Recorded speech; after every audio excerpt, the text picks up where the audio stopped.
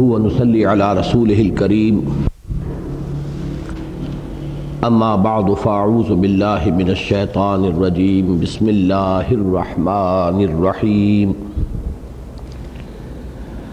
يا أيها النبي لما تحرم ما أحل الله لك تبتغي مرضات أزواجك والله غفور رحيم قد فرض الله لكم تحلة أيمانكم والله مولاكم وهو العليم الحكيم وإذ أسر النبي إلى بعض أزواجه حديثا فلما نبأت به وأظهره الله عليه عرف بعضه وأعرض عن بعض فلما نبأها به قالت من أنبأك هذا قال نبأني العليم الخبير إن تتوبا إلى الله فقد صغت قلوبكما وإن تظاهرا عليه فإن الله هو مولاه وجبريل وصالح المؤمنين والملائكة بعد ذلك ظهير عسى ربه إن طلقكن أن يبدله أزواجا خيرا منكن مسلمات مؤمنات قانتات تائبات عابدات مسلمات مؤمنات قانتات تائبات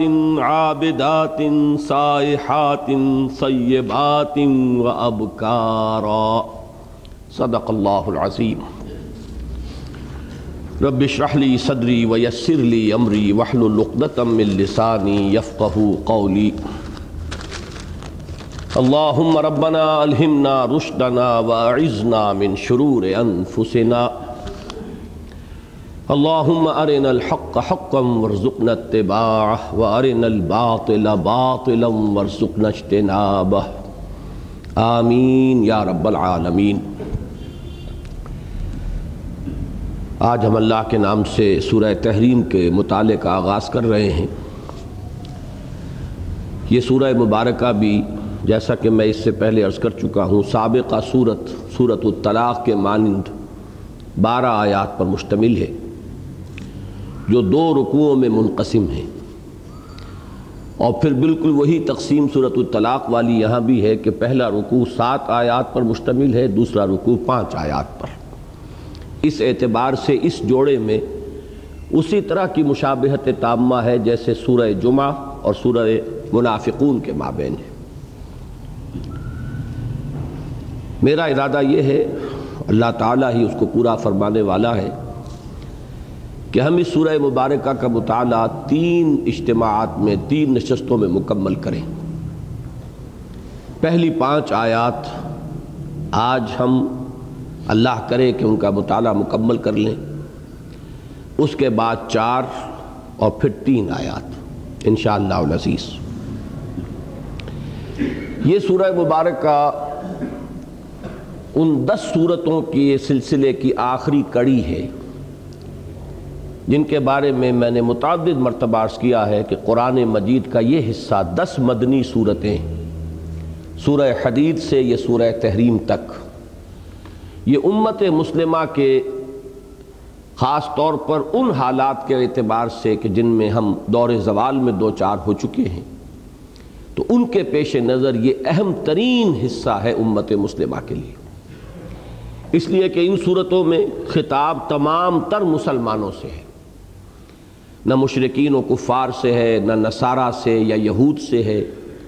ان کا ذکر ہے تو بطور نشان عبرت، خطاب سارا مسلمانوں سے ہے بحیثیت امت مسلمہ۔ اور امت مسلمہ میں جو جو کمزوریاں جس راستے سے در آ سکتی تھیں، جن کا یوں سمجھیے کہ بالکل مائکروسکوپک آغاز ہوا تھا مدنی دور کے اواخر میں، جبکہ اوسط کچھ نہ کچھ گرا تھا، اس لیے کہ جو لوگ نئے نئے ایمان میں داخل ہوئے، وہ جو سورۃ الفتح سورۃ النصر میں آتا ہے اذا جاء نصر اللہ والفتح ورأیت الناس يدخلون فی دین اللہ افواجا، تو جب لوگ فوج در فوج داخل ہوئے اسلام میں تو ظاہر بات ہے کہ عددی اعتبار سے ان خام اور ناپختہ لوگوں کی ایک بڑی تعداد کے آنے کی وجہ سے اوسط جو ہے وہ گرا ہے۔ اوسط کس کا؟ ایمان کی گہرائی، ایمان کی پختگی، جوش جہاد، جذبہ انفاق، ذوق شہادت، یہ جو ایمان کے اصل ثمرات ہیں، اس کا اوسط جو ہے وہ گرا ہے۔ اس کو گویا کہ گفتگو کے لیے بنیاد بنا کر مسلمانوں کو جھنجھوڑا گیا ہے، اور مختلف کمزوریاں جو بعد میں پورے طور پہ برگ و بار لائیں، اور آج امت مسلمہ میں ہم دیکھتے ہیں کہ وہ بتمام و کمال موجود ہیں، ان سب کی نشاندہی، ان کا تجزیہ، ان پر ملامت، زجر، توبیخ، اس پر انذار کا انداز، جھنجھوڑنے کا انداز، یہ ان صورتوں کا ایک مشترک وصف ہے۔ اس اعتبار سے میں کہتا ہوں کہ یہ مجموعہ جو ہے 10 صورتوں کا، سورہ حدید سے سورہ تحریم تک، یہ انتہائی اہم ہے امت مسلمہ کے لیے، خاص طور پر اس دور زوال میں۔ باقی چونکہ اس سورہ مبارکہ کا اب یہ میں نے عرض کیا کہ اس سلسلے کی آخری کڑی ہونے کا ایک مقام ہے، اگرچہ یہ ان صورتوں میں شامل ہے کہ جن کا آغاز تسبیح باری تعالیٰ سے نہیں ہوا۔ میں عرض کر چکا ہوں کہ اس 10 صورتوں کے مجموعے میں 5 وہ ہیں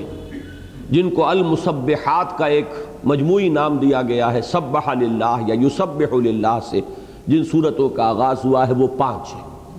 اور 5 وہ ہیں کہ جن کا آغاز بلا کسی تمہید کے ہو گیا ہے۔ تو یہ صورت وہ ہے کہ جو بلا تمہید، بغیر تسبیح کے تذکرے کے جس کا آغاز ہوا ہے،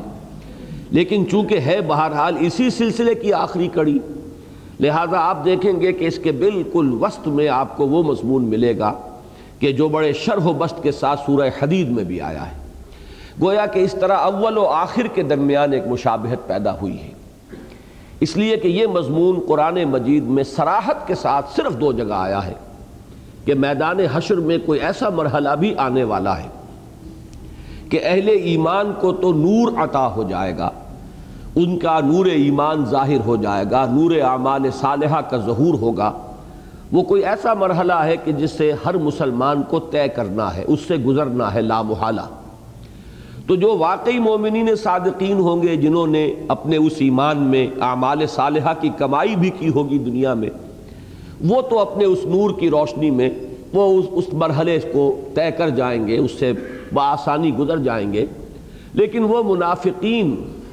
جو تہی دست اور تہی دامن تھے ایمان حقیقی سے، ان کے پاس وہ روشنی نہیں ہوگی، اور وہاں وہ ٹھوکریں کھاتے ہوئے گر پڑیں گے۔ گویا کہ یہ ایک چھلنی ہوگی کہ جس میں امت مسلمہ میں جو شامل 2 حصے ہیں، امت میں شامل جو بھی قانونی طور پر دنیا میں مسلمان ہیں، ان میں ظاہر بات ہے یا مومن صادق ہے،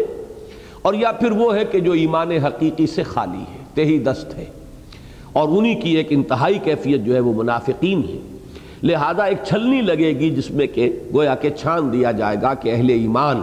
جو بھی ہے، تھوڑا ہو کم ہو، جیسا کہ میں عرض کر چکا ہوں، حضور نے فرمایا کہ وہ نور جو ملے گا اس میں اتنا فرق و تفاوت ہوگا کہ کسی شخص کو تو ایسا نور ملے گا کہ جس سے گویا کہ مدینے سے وہ روشنی پہنچ جائے گی صنعاء تک۔ یہ یمن کا صدر مقام ہے صنعاء، سینکڑوں میل تک اس کا اثر جا رہا ہوگا، اور کسی کو روشنی اتنی ملے گی کہ صرف اس کے قدموں تلے، قدموں کے سامنے جیسے ٹارچ لائٹ ہوتی ہے بس روشنی ہو جائے گی۔ تو وہ بھی بڑا خوش نصیب ہوگا جو اس وقت اتنی اسے روشنی مل جائے کہ کم سے کم وہ راستہ دیکھ کر ٹھوکر نہ کھائے اور گرے نہ، بلکہ اس مرحلے کو طے کر جائے۔ لیکن یہ فرق و تفاوت بہرحال رہے گا۔ بہرحال جن کے پاس بھی وہ کوئی کسی درجے میں بھی وہ نور ہوگا وہ اس مرحلے کو طے کر لیں گے، باقی وہیں جو ہے گریں گے اور ٹھوکریں کھا کر وہیں رہ جائیں گے، اور اس کے بعد ایک فصیل حائل کر دی جائے گی۔ اس کے ایک طرف وہ ہوں گے جو مرحلہ عبور کر گئے، طے کر گئے، وہ جنت کے اندر داخل ہوں گے، اور جو لوگ وہاں رہ گئے ہیں ان پر عذاب خداوندی کا نزول شروع ہو جائے گا۔ یہ مضمون جیسا کہ میں عرض کر رہا تھا صراحت کے ساتھ قرآن مجید میں صرف 2 صورتوں میں آیا، ایک سورہ حدید میں اور ایک اس سورہ تحریم میں، اس کے وسط میں آ رہا ہے۔ لہذا اس چیز کو ضرور ذہن میں رکھیے کہ اس پورے سلسلہ سور کے اول و آخر میں ایک مناسبت اس مضمون کے اعتبار سے پیدا کرتی گئی۔ باقی جو اس صورت کا گہرا ربط اور تعلق ہے وہ تو ظاہر بات ہے کہ اس کا جوڑا جو ہے وہ تو سورہ طلاق ہے، اور سورہ طلاق اور سورہ تحریم کے مابین ایک تو وہ ظاہری مشابہت ہے جس کی طرف میں اشارہ کر چکا، دونوں بالکل اپنے حجم کے اعتبار سے برابر ہیں، 12 آیات، دونوں میں پہلے رکوع میں 7 آیات، دوسرے رکوع میں 5 آیات، یہ ظاہری چیزیں ہیں۔ دونوں کا آغاز ہو رہا یا ایھا النبی یا ایھا النبی، یہ تو مشابہتیں ہیں۔ دونوں میں انسان کی آئلی زندگی سے متعلق گفتگو ہو رہی ہے، اور یہ بات میں پچھلی مرتبہ تفصیل سے عرض کر چکا ہوں سورہ طلاق کی تمہیدی اپنے کلمات میں، کہ اس سے اندازہ ہوتا ہے کہ ہمارے دین میں اس آئلی نظام کی کتنی اہمیت ہے۔ آج میں جب مطالعہ کر رہا تھا تو مولانا حمید الدین فراہی کا ایک بڑا پیارا جملہ مجھے پڑھنے میں مجھے ملا، نظر سے گزرا، کہ انہوں نے ایک نسبت قائم کی ہے کہ سورہ بقرہ میں دوسرے پارے کے اختتام پر 4 رکوع ہیں، 28واں، 29واں، 30واں، 31واں، یہ تو پورے ہیں، 3 رکوع، 31واں آدھا اور 27واں آدھا، تو یہ 4 رکوع بنے ہیں کہ جس میں آئلی قوانین آئے۔ اب یہاں بھی دیکھیے کہ یہ 28ویں پارے کا اختتام ہے، آگے 2 پارے رہ گئے ہیں، اور یہاں پھر ان دونوں صورتوں کو آپ جمع کر دیں گے تو یہ 4 رکوعوں پر مشتمل پھر مباحث آئلی زندگی سے متعلق ہیں۔ تو یہ گویا کہ قرآن حکیم میں 2 پارے ادھر سے چھوڑ کر اور 2 پارے ادھر سے چھوڑ کر آئلی قوانین سے متعلق بحث آ رہی ہے۔ عین وسط میں سورہ نور کو سمجھیے، ادھر سورہ نساء اور ادھر سورہ احزاب، یہ اہم ترین مقامات ہیں کہ جن میں جو آئلی قوانین ہیں اور فیملی لاز ہیں اس سے متعلق ہدایات دی گئی ہیں، اور اس سے معلوم ہوتا ہے کہ کس قدر اہمیت کی حامل ہے یہ شے ہمارے دین اور شریعت کے اعتبار سے،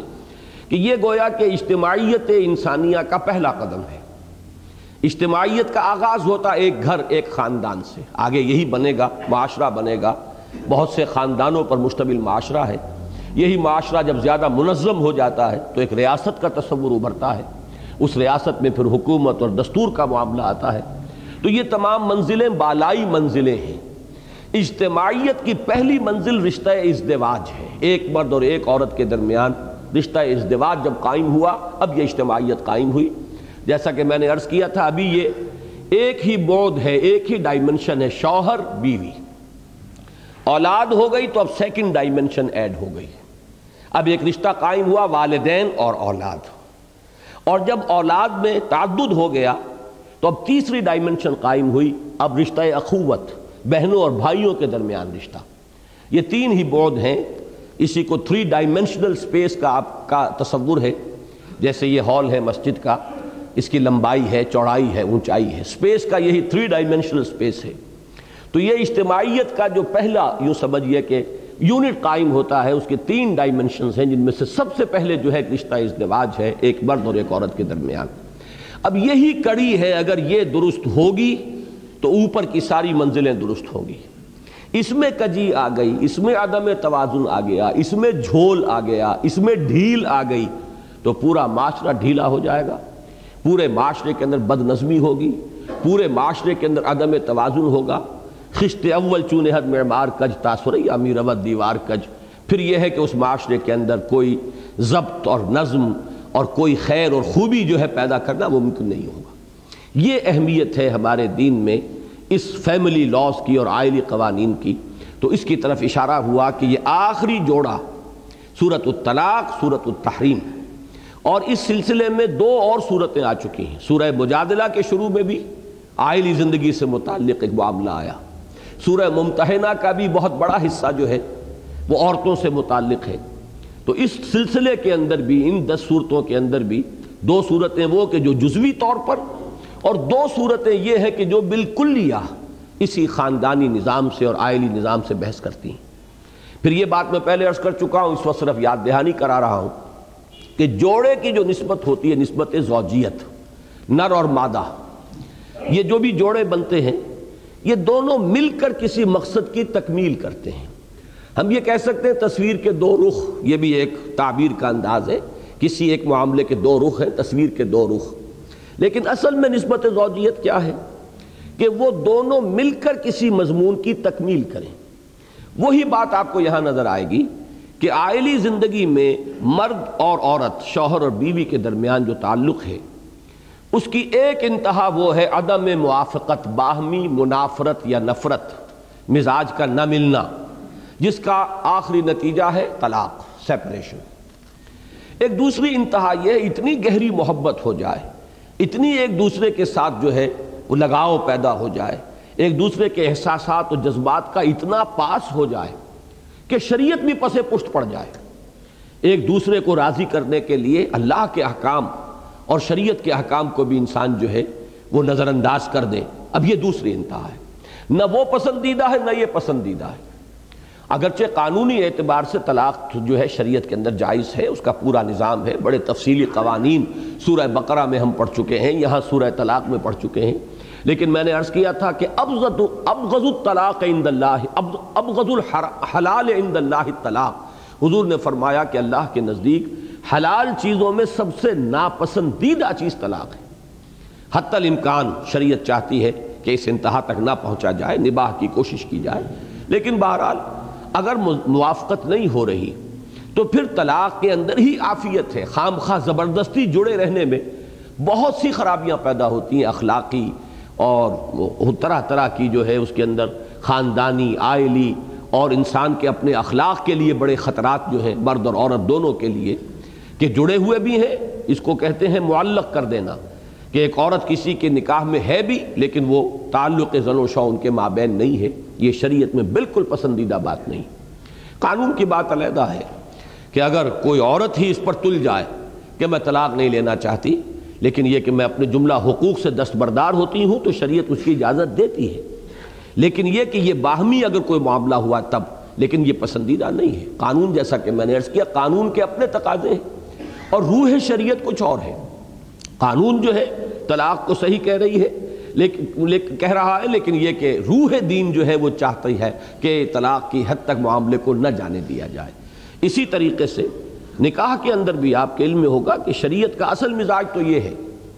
کہ عورت کو طلاق کا اختیار اس نے نہیں دیا ہے. طلاق کا اختیار مرد کو دیا ہے, شوہر کو دیا ہے. لیکن اگر نکاح ہی کے وقت عورت طے کروا لے کہ میرا بھی حق ہوگا طلاق اسی طرح جیسے تمہارا حق ہوگا طلاق دینا, تو پھر وہ ویلڈ ہوگا, شریعت اس کو تسلیم کرے گی. اس لیے کہ یہ کانٹریکٹ ہے. کانٹریکٹ میں اگر یہ بات پہلے سے طے کر لی گئی ہے تو گویا کہ پہلے سے حق طلاق جو ہے وہ تفویض کر دیا ہے شوہر نے بیوی کو بھی. اب جب چاہے بیوی بھی طلاق دے سکے گی, جیسے جب چاہے مرد طلاق دے سکتا ہے, شوہر طلاق دے سکتا ہے. تو یہ معاملہ ہے قانونی. لیکن روح شریعت جو ہے, جیسا کہ میں نے عرض کیا, وہ اسے پسند نہیں کرتی کہ اس طرح کا کوئی معاملہ ہو کہ شوہر اور بیوی قانونی طور پر تو وہ شوہر اور بیوی ہوں لیکن ان کے درمیان کوئی تعلق زن و شو جو ہے وہ قائم نہ ہو. اس کو شریعت پسند نہیں کرتی. بہرحال اب ایک انتہا وہ تھی. دوسری بات, دوسری انتہا جو ہے وہ ہے کہ جو آج سورہ تحریم میں ہمارے سامنے آئے گی. سورہ طلاق کے ضمن میں میں ایک بات عرض کرنا چاہتا ہوں, اور آج میرا ذہن پہلی مرتبہ ادھر منتقل ہوا. ویسے اس روز بھی میں ایک حد تک تو وہ بات واضح کرنا چاہتا تھا, لیکن پھر وقت ختم ہو گیا. قرآن مجید میں تقویٰ پر جس قدر زور ہے وہ تو ہر شخص کے علم میں ہے. سورہ حجرات ہے تو غالباً 5 مرتبہ تقویٰ کی تاکید اسے ایک صورت میں آئی ہے. پھر قرآن مجید میں ایسی آیات ہیں بکثرت کہ جن میں ایک ایک آیت میں 2 مرتبہ واتقوا اللہ واتقوا اللہ. سورہ نساء کی پہلی آیت میں 2 مرتبہ یا ایھا الناس اتقوا ربکم الذی خلقکم من نفس واحدۃ وخلق منها زوجها وبث منہما رجالا کثیرا ونساء واتقوا اللہ الذی تساءلون به والارحام. اسی طرح سورہ حشر میں اس سلسلے میں سورہ حشر کے 3 رکوع کی پہلی آیت جو ہے اس میں 2 مرتبہ تقویٰ کا حکم آیا. یا ایھا الذین آمنوا اتقوا اللہ ولتنظر نفس ما قدمت لغد واتقوا اللہ ان اللہ خبیر بما تعملون. اسی طرح تاکید کا ایک انتہائی انداز جو ہے وہ سورہ آل عمران کی اس آیت میں ہے کہ یا ایھا الذین آمنوا اتقوا اللہ حق تقاتہ.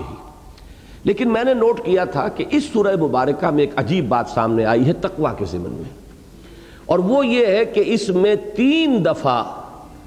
تقویٰ کا حکم, لیکن اس کے ساتھ تقویٰ کی ترغیب کے لیے جو بات آئی ہے شاید کسی اور جگہ پر اس قدر قریب وہ مضمون اس طرح ریپیٹ نہ ہوا ہو. میں دعوے کے ساتھ تو نہیں کہہ سکتا, اس لیے کہ پورا قرآن مجید اس وقت اس اعتبار سے میرے سامنے نہیں ہے, مستحضر نہیں ہے. ہو سکتا ہے کسی اور جگہ پر بھی ایسا کوئی گلدستہ ہو. لیکن یہاں دیکھیے سورہ طلاق کی 2 آیت میں فرمایا, 3 دفعہ یہ آیت شروع ہوتی ہے من یتق اللہ وَمَن يَتَّقِ اللَّهَ يَجْعَل لَّهُ مَخْرَجًا وَيَرْزُقْهُ مِنْ حَيْثُ لَا يَحْتَسِبُ، جو اللہ کا تقوی اختیار کرتا ہے اللہ تعالیٰ اس کے لیے راستہ نکال دیتا ہے، جہاں کہیں کوئی راستہ نظر نہیں آتا وہاں بھی راستہ بنا دیتا ہے، اور اس کو رزق پہنچاتا ہے وہاں سے جہاں سے اسے سان گمان تک نہیں ہوتا۔ آگے چلیے چوتھی آیت، وَمَن يَتَّقِ اللَّهَ يَجْعَل لَّهُ مِنْ أَمْرِهِ يُسْرًا، اور جو شخص اللہ کا تقوی اختیار کرتا ہے اللہ تعالیٰ اس کے معاملات میں آسانی پیدا کرتا چلا جاتا ہے۔ وہی بات ہے کہ اس کے لیے راستہ نکال دیتا ہے، کسی ضیق کے اندر اس کو مبتلا نہیں رہنے دیتا، کسی تنگی کے اندر اس کو مبتلا نہیں رہنے دیتا، لیکن مضمون کو دہرا کر لائے کہ وَمَن يَتَّقِ اللَّهَ يَجْعَل لَّهُ مِنْ أَمْرِهِ يُسْرًا۔ اگلی آیت میں آیت نمبر 5 میں پھر فرمایا وَمَن يَتَّقِ اللَّهَ يُكَفِّرْ عَنْهُ سَيِّئَاتِهِ وَيُعْظِمْ لَهُ أَجْرًا، جو اللہ کا تقوی اختیار کرتا ہے اللہ تعالیٰ اس سے اس کی برائیوں کو جھاڑ دیتا ہے، دور کر دیتا ہے، دفع کر دیتا ہے، اور اس کے لیے اجر عظیم عطا فرماتا ہے۔ یعظم لہ اجرا، اس کے اجر کو عظیم بنا دیتا ہے، بہت عظیم۔ اب یہ 3 اسلوب آئے ہیں تقوی کی ترغیب کے اس سورہ مبارکہ میں۔ میرا ذہن جو خاص طور پر آج منتقل ہوا وہ یہ کہ وہ جو میں نے آیات آپ کو سنائی ہیں ان میں سے بھی 2 آیتیں وہ ہیں جو خطبہ نکاح میں حضور نے شامل کی ہیں۔ آئلی زندگی میں میں اپنے خطبہ نکاح میں مختلف مواقع پر اس مضمون کو بیان کرتا رہا ہوں، لیکن یہ جوڑ سورہ طلاق کی ان آیات کے ساتھ میرے ذہن میں ابھی قائم نہیں ہوا تھا کہ حضور صلی اللہ علیہ وسلم نے اپنے خطبہ نکاح میں جو 4 آیتیں منتخب کی ہیں قرآن مجید میں سے ان کا سب کا مشترک وصف یہ ہے کہ ان میں تقوی پر زور ہے۔ چنانچہ سورہ آل عمران کی وہ آیت اس میں شامل، یا ایھا الذین آمنوا اتقوا اللہ حق تقاتہ ولا تموتن الا وانتم مسلمون۔ سورہ نساء کی وہ آیت جس میں 2 مرتبہ تقوی کا حکم آ رہا ہے وہ بھی اس خطبہ نکاح میں شامل ہے۔ پھر آگے سورہ احزاب کی جو 2 آیتیں ہیں وہ بھی شروع ہوتی ہے، یا ایھا الذین آمنوا اتقوا اللہ وقولوا قولا سدیدا۔ یہاں اگرچہ دوبارہ لفظ تقوی نہیں آیا ہے لیکن یہ زبان کا تقوی ہے کہ تمہاری زبان سے کوئی لفظ غلط نہ نکلے، سیدھی بات نکلے، یہ بھی زبان کا تقوی ہے۔ اور چونکہ یہاں بھی میں نے دیکھا کہ اس قدر زور، اتنی تاکید، اتنی تشویق، اتنی ترغیب تقوی کی، تو وہ جوڑ ملا کہ حضور نے بھی ان آیات کا انتخاب فرمایا، اور یہاں بھی چونکہ عائلی زندگی کا معاملہ ہے اور اس میں خاص طور پر وہ جہاں کچھ نفرت ہو گئی ہو، اور نفرت جہاں ہوتی ہے کچھ زیادتی کا امکان زیادہ پیدا ہو جاتا ہے۔ ایک تو عائلی زندگی میں چونکہ اسلام نے، شریعت اسلامی نے مرد کو قوام بنایا ہے، اسے اختیارات زیادہ دیے ہیں عورت کی نسبت، شوہر کے پاس اختیار ہے، اور عورت کا، بیوی کا کام یہ کہ اس کی اطاعت کرے۔ فالصالحات قانتات حافظات للغیب بما حفظ اللہ، نیک بیویوں کا کام یہ ہے کہ اپنے شوہروں کی فرما بردار ہوں، ان کا کہنا مانیں، ان کی اطاعت کریں۔ اب ظاہر بات ہے کہ جہاں اتھارٹی ہوگی اس میں اندیشہ ہوتا ہے کہ وہ اتھارٹی غلط استعمال ہو جائے۔ گھر کی 4 دیواری میں جہاں کوئی اور باز پرس ہو نہیں سکتی، کوئی پولیس پرچہ وہاں نہیں ہو سکتا، گھر کے معاملات ہیں، بازار کا کوئی مسئلہ ہو، منڈی کی کوئی بات ہو، کہیں اور کوئی معاملہ جھگڑا ہو، اب پولیس پرچے میں چلے جائیں گے بے دھڑک،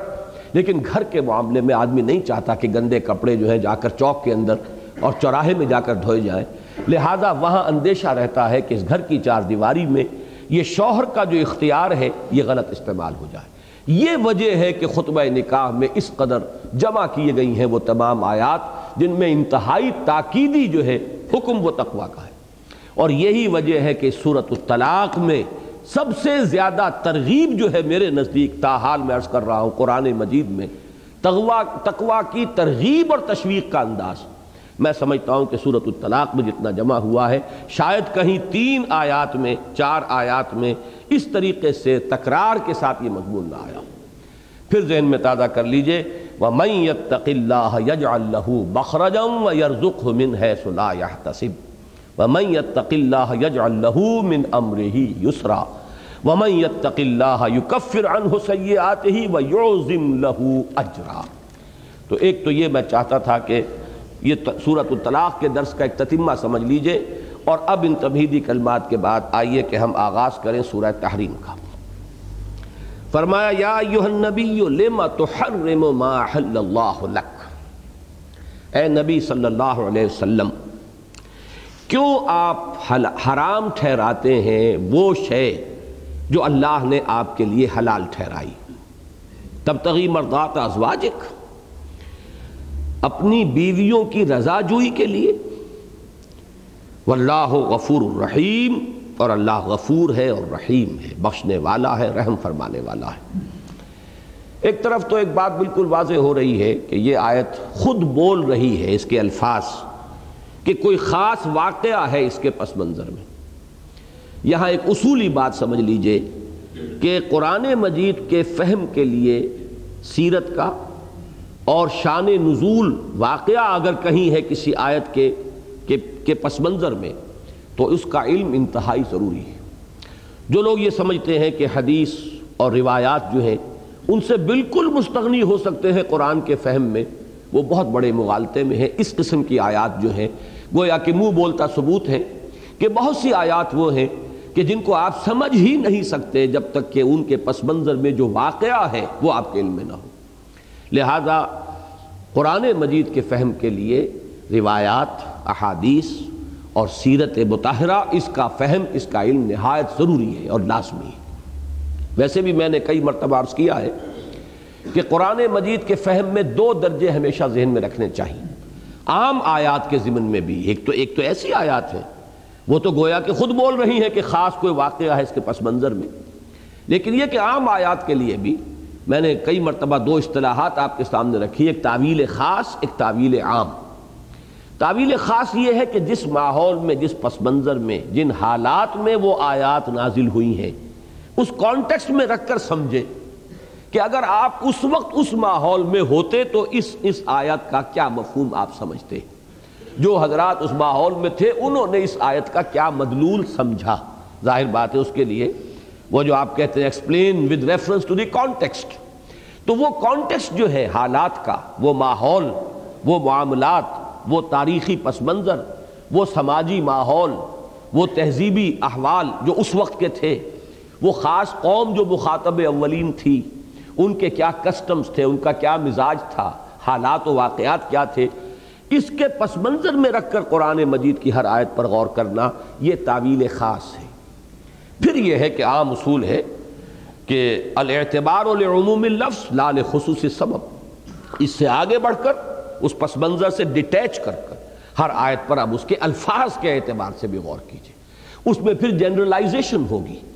کہ ظاہر بات ہے خاص وقت میں تو یہ آیات نازل ہوئی ہیں، لیکن صرف اس خاص وقت کے لیے نازل نہیں ہوئی ہیں، نازل ہوئی ہیں ابد الآباد تک ہدایت و رہنمائی دینے کے لیے، لہٰذا آپ جنرلائز کیجئے۔ لیکن پہلا فہم جو ہے وہ تعویل خاص اس کے لیے لازم ہے کہ پہلے اس کو اس خاص ماحول اور پس منظر میں رکھ کر اس پر غور کیجئے۔ بہرحال یہ جو معاملہ ہے، یہ تو میں نے عرض کیا کہ بعض آیتیں تو وہ ہیں کہ جو خود گویا کہ بول رہی ہیں کہ ان کو سمجھنے کے لیے اس کا جو پس منظر ہے، اس کا جو شان نزول ہے، جو خصوصی واقعہ اس کے پس منظر میں ہے، اس کو سمجھا جائے۔ اس میں بھی اگر اس آیت کے ہم ٹکڑے کریں، یا ایھا النبی لما تحرم ما احل اللہ لک، یہاں تک ایک ٹکڑا ہے۔ اگر آگے کے لفظ کو سامنے نہ رکھیں تو اس کے اندر عموم کا پہلو یہ ہوگا کہ جس طریقے سے اللہ کی حرام کردہ شے کو حلال کر دینا غلط ہے، اتنا ہی اللہ کی حلال کی ہوئی شے کو حرام کرنا بھی غلط ہے۔ اس میں چونکہ کچھ لوگوں کے اندر ایک شدت مزاج کی پیدا ہو جاتی ہے، کچھ تقشف ہے، کچھ بہت زہد ہے، کوئی جذبہ جو ہے نیکی کا وہ بہت پروان چڑھ گیا ہے، تو اس میں یہ ہوتا ہے کہ آدمی اپنے اوپر دائرہ تنگ کرتا چلا جاتا ہے، زہد کی وجہ سے، تقوی کی وجہ سے، رہبانیت کی وجہ سے، لذات دنیاوی سے کنارہ کشی کی وجہ سے وہ انسان جو ہے اپنے اوپر جب دائرہ تنگ کرتا ہے کہ اللہ کی حلال کی ہوئی چیزوں کو اپنے لیے حرام ٹھہرا لے یا ان کا استعمال جو ہے ترک کر دے، اس کی مقدرت رکھتا ہو، اس کی استطاعت رکھتا ہو، پھر بھی ان کو استعمال نہ کرے، یہ شے بھی دین میں پسندیدہ نہیں، بلکہ جیسا کہ سورہ اعراف میں فرمایا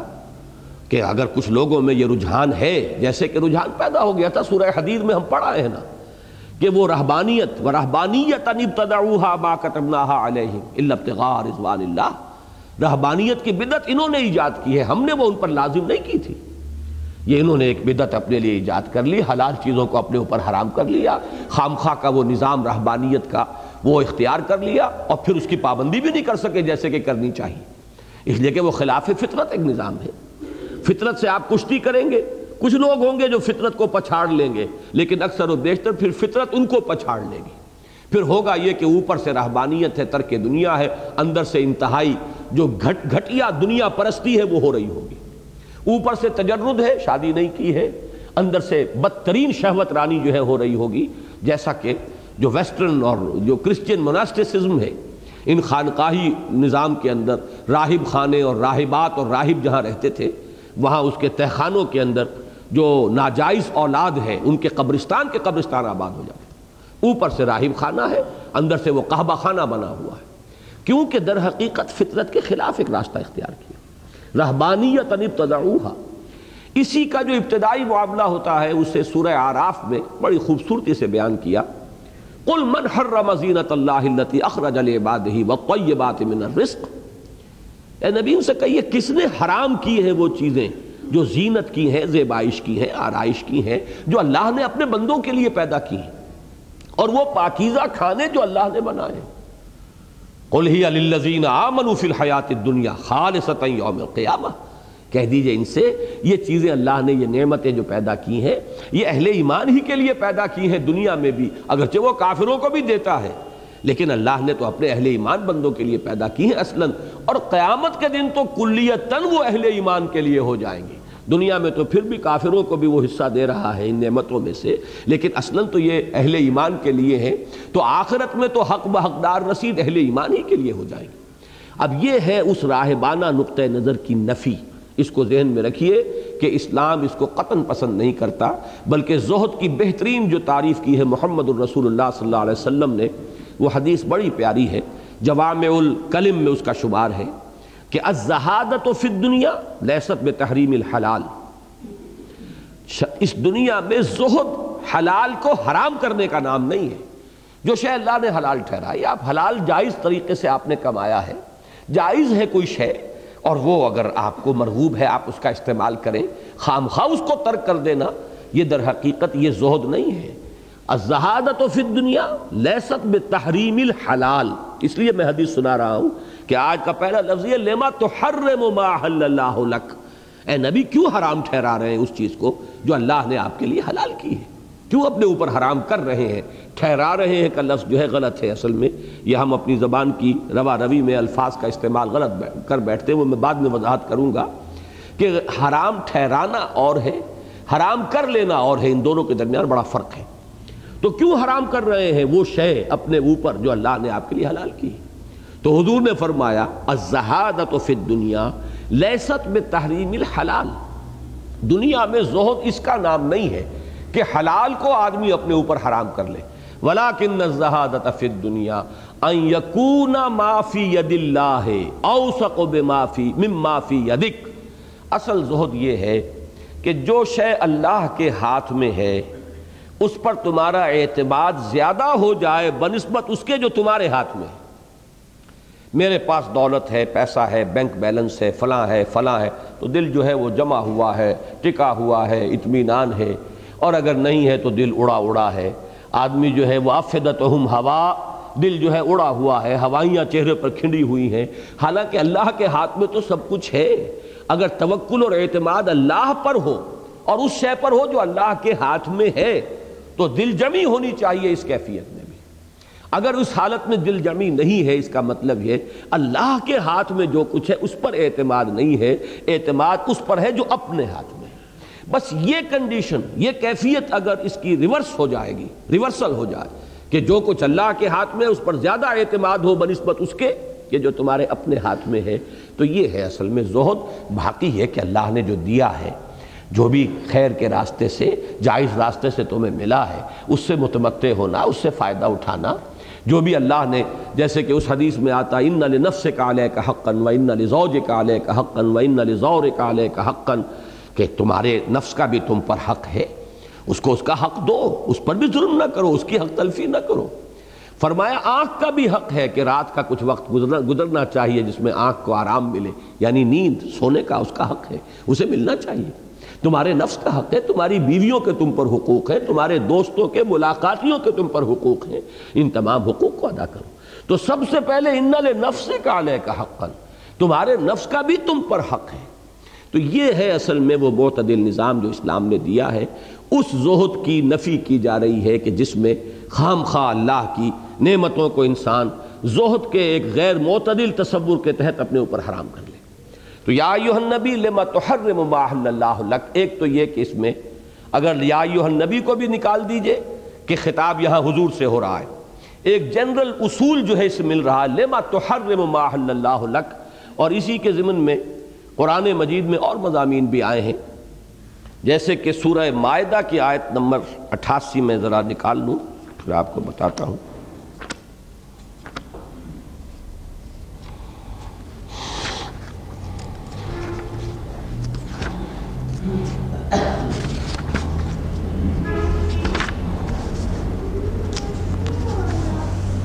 یا ایھا الذین آمنوا لا تحرموا طیبات ما احل اللہ لکم ولا تعتدوا ان اللہ لا يحب المعتدین وَكُلُوا مِمَّا رَزَقَكُمُ اللَّهُ حَلَالًا طَيِّبًا وَاتَّقُوا اللَّهَ الَّذِي أَنْتُمْ بِهِ مُؤْمِنُونَ، اہل ایمان نہ حرام ٹھہرا لو ان پاکیزہ چیزوں کو جو اللہ نے تمہارے لیے حلال ٹھہرائی، اور حد سے نہ تجاوز کرو۔ اس زہد میں اور تقوی میں بھی ایک اعتدال ہے کہ جو مطلوب ہے۔ ان اللہ لا يحب المعتدین، اللہ تعالیٰ حد سے تجاوز کرنے والوں کو پسند نہیں کرتا۔ وَكُلُوا مِمَّا رَزَقَكُمُ اللَّهُ حَلَالًا طَيِّبًا، کھاؤ ان چیزوں میں سے جو تمہارے رب نے دی ہے، حلال اور طیب اور پاکیزہ۔ وَاتَّقُوا اللَّهَ الَّذِي أَنْتُمْ بِهِ مُؤْمِنُونَ، اور اس اللہ کا تقوی اختیار کرو جس پر کہ تم ایمان رکھتے ہو۔ تو یہ اس مضمون کی میں نے جیسا کہ عرض کیا، اس آیت میں سے ابتدا کو اور انتہا کو علیحدہ کر دیجئے تو درمیان کے مضمون کی اہمیت ابھی سامنے آئی ہے۔ اب چونکہ مخاطب ہیں یہاں حضور صلی اللہ علیہ وسلم، اور آخری ٹکڑا ہے تبتغی مرضات ازواجک، کہ آپ یہ سب کچھ کر رہے ہیں اپنی بیویوں کی رضا جوئی کے لیے، ان کی دلداری کے لیے، ان کے جذبات کا پاس کرنے میں۔ تو اب یہاں پر ذرا غور کرنا پڑے گا کہ وہ واقعہ کیا تھا، کس چیز کو حضور نے استعمال کرنے کی قسم کھا لی تھی، کس چیز کو آپ نے حرام ٹھہرایا نہیں تھا، اپنے اوپر حرام کر لیا تھا۔ یوں سمجھیے کہ ایک ہے حرام ٹھہرانا، کہ آپ یہ قرار دے دیں کہ یہ حرام ہے، ایک یہ کہ خود صرف ارادہ کر لینا یا قسم کھا لینا کہ آئندہ میں یہ چیز استعمال نہیں کروں گا۔ تو حرام ٹھہرانے کا کوئی سوال نہیں ہے کہ محمد الرسول اللہ صلی اللہ علیہ وسلم معاذ اللہ ثم معاذ اللہ ثم معاذ اللہ، اللہ کی حلال کردہ کسی شے کو حرام قرار دے دیتے، حرام ٹھہرا دیتے، اس کا امکان نہیں ہے۔ ہوا صرف یہ ہے کہ بعض معاملات ایسے ہوئے کہ جس میں حضور صلی اللہ علیہ وسلم نے اپنی بیویوں کی دلداری اور رضا جوئی میں کچھ جائز اور حلال چیزوں کے استعمال کی قسم کھا لی کہ آئندہ میں یہ شے استعمال نہیں کروں گا۔ اگر یہ معاملہ ہوتا کسی عام مسلمان کا تو اس میں بھی اگرچہ ایک پہلو تھا کہ خام خواہ ایک حلال چیز کو جو ہے قسم کھا لینا کہ میں استعمال نہیں کروں گا، یہ بھی ناپسندیدہ ہے، لیکن نبی کا معاملہ اس سے 100 گنا زیادہ اہم ہے، اس لیے کہ نبی تو اسوہ ہے، رسول جو ہے وہ امت کے لیے اسوہ ہے، رسول کے ہر عمل کو لوگ دیکھتے ہیں کہ یہی شریعت کا مظہر ہے۔ تو کتنا شدید امکان اس کا ہے کہ لوگ یہ سمجھ بیٹھے کہ یہ شے اصلاً ہے ہی حرام، اس میں وہ امکان موجود تھا کہ اس کی حرمت جو ہے وہ لوگوں کے ذہن میں بیٹھ جائے، لہٰذا یہ معاملہ نبی کے معاملے میں بہت زیادہ اہمیت کا حامل ہے بنسبت کسی عام مسلمان کی۔ اس کی ایک مثال بھی تاریخ میں موجود ہے۔ حضرت یعقوب علیہ السلام کو طبعاً اونٹ کا گوشت جو ہے وہ مرغوب نہیں تھا، وہ نہیں کھاتے تھے۔ نتیجہ یہ نکلا کہ یہود نے یہ سمجھا کہ ہے ہی حرام، اور پھر جب شریعت محمدی میں اس کی حلت آئی، اس کے اندر کوئی حرمت نہیں ہے، تو تانا دیا یہود نے کہ یہ کیسا دین ہے، کہتے ہیں کہ ہمارا تو دین تو ایک ہی چلا آ رہا ہے، حضرت آدم سے لے کر این دم تک ایک ہی دین ہے، لیکن دیکھیں ایک حرام چیز ہے، اونٹ کا گوشت تو حرام ہے، اور انہوں نے اسے حلال کر لیا۔ قرآن مجید نے کہا لاؤ فاتو بالتورات، لاؤ تورات، بتاؤ کہاں وہ حرام ہے۔ اصل میں تو یہ صرف اسرائیل نے الا ما حرم اسرائیل علی نفسی، یہ در حقیقت ایک ذاتی فیصلہ تھا۔ اسرائیل جو ہے لقب ہے حضرت یعقوب علیہ السلام کا، عبداللہ، نام یعقوب ہے، لقب جو ہے اسرائیل ہے۔ تو اسرائیل نے اپنے اوپر ایک شے جو ہے وہ حرام کر لی تھی، یعنی اس کا استعمال وہ نہیں کرتے تھے۔ اس سے مغالطہ ہو گیا کہ یہ اونٹ کا گوشت حرام ہے، ورنہ حقیقتاً تورات میں کہیں اس کی صراحت موجود نہیں ہے کہ اونٹ کا گوشت حرام ہے۔ یہ میں نے مثال دی ہے کہ جیسا مغالطہ اونٹ کے گوشت کے بارے میں ہو گیا یہود کو، ایسا ہی مغالطہ کسی حلال چیز کے استعمال کی اگر حضور قسم کھا بیٹھے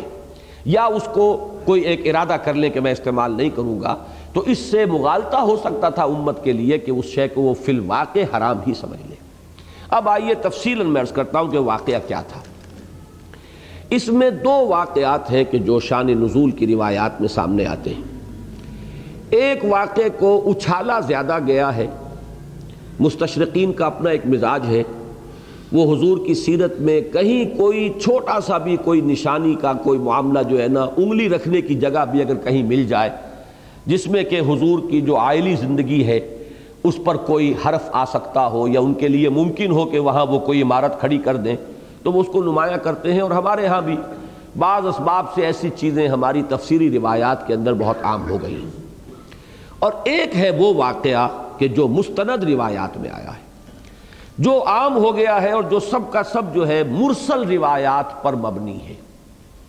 کوئی روایت جو ہے متصل نہیں ہے محمد الرسول اللہ صلی اللہ علیہ وسلم سے، اور وہ مرفوع نہیں ہے، بلکہ مختلف صحابہ پر جا کر وہ بات ختم ہو جاتی ہے، مرسل روایات ہیں۔ اور پھر یہ روایات جو ہیں وہ صحاح کی کتابوں میں نہیں ہے موجود۔ البتہ یہ ہے کہ بعض حضرات نے، ابن حجر عسقلانی رحمہ اللہ نے کثرت طرق کی وجہ سے کہا ہے کہ یہ چیز بالکل بے بنیاد نہیں ہو سکتی، اگرچہ کہیں صحاح میں یہ روایت نہیں ہے، بخاری کی نہیں ہے، مسلم کی نہیں ہے، صحاح کی دوسری کتابوں میں بھی نہیں ہے، لیکن یہ کہ کثرت سے بات پھیل گئی ہے اور مختلف طرق اس کے چونکہ آئے ہیں، لہٰذا معلوم ہوتا ہے کہ یہ بے اصل نہیں ہے۔ یہ بات کہی ہے جو بہت بڑے شارح بخاری ہیں ابن حجر عسقلانی رحمہ اللہ۔ وہ واقعہ کیا ہے کہ یہ حضرت ماریہ قبطیہ سے متعلق واقعہ ہے۔ یہ ذہن میں رکھیے کہ سن 7 میں صلح حدیبیہ کے بعد حضور صلی اللہ علیہ وسلم نے جو خطوط لکھے تھے مختلف بادشاہوں کو، قیصر کو خط لکھا، کسریٰ کو لکھا، تو ایک خط جو ہے مقوقس شاہ مصر، یہ مقوقس جو ہے اس کا لقب تھا، جیسے فرائضہ کبھی ہوتے تھے۔ مصر میں اس وقت تھی عیسائی تہذیب، عیسائی مذہب،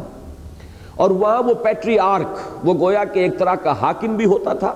اور ان کا وہ مذہبی رہنما بھی ہوتا تھا۔ وہاں مذہب جو ہے چرچ اور جو حکومت ہے وہ ایک جگہ پر جمع ہو گئے تھے۔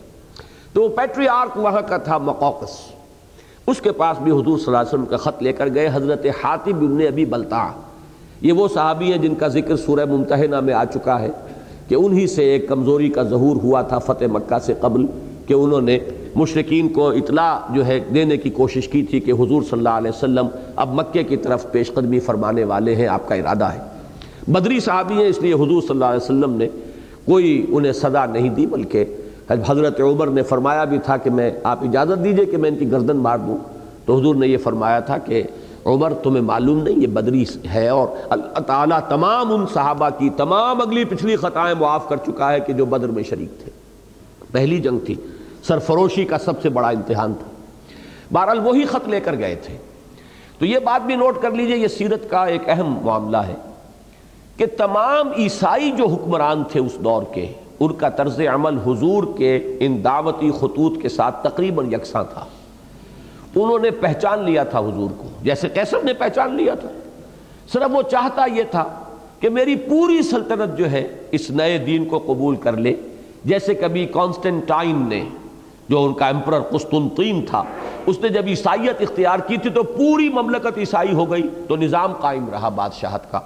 اب اگر بادشاہ صرف کوئی نیا مذہب اختیار کر لے، پوری قوم نہ کرے، تو وہ تو ایک تصادم ہو جائے گا، اسے اپنی بادشاہت سے ہاتھ دھونے پڑ جائیں گے۔ تو اس نے پوری کوشش کی کہ سب لوگ جو ہیں اپنے نائبین سلطنت اور بڑے بڑے پیٹریارکس اور بطریق جو تھے ان کو جمع کیا، اور کوشش کی انتہائی کہ یہ سب لوگ بھی قائل ہو جائیں، ناکام ہو گیا۔ نجاشی کا آپ کو معلوم ہے کہ وہ تو ایمان ہی لے آئے تھے، پہلے ایمان لے آئے تھے، اگرچہ جب حضور نے خطوط بھیجے ہیں یہ سن 7 میں، اس وقت وہ نجاشی انتقال کر چکے تھے رحمہ اللہ۔ اب جو نجاشی تھے وہ اگرچہ انہوں نے بھی معاملہ وہی کیا، کہ کوئی گستاخی نہیں کی، کوئی اور معاملہ جو ہے توہین آمیز نہیں کیا، لیکن وہ ایمان نہیں لائے۔ یہی معاملہ مقوقس نے کیا۔ مقوقس نے ریسیو کیا حضرت حاتب ابن بلتع کو بڑے اعزاز و اکرام کے ساتھ،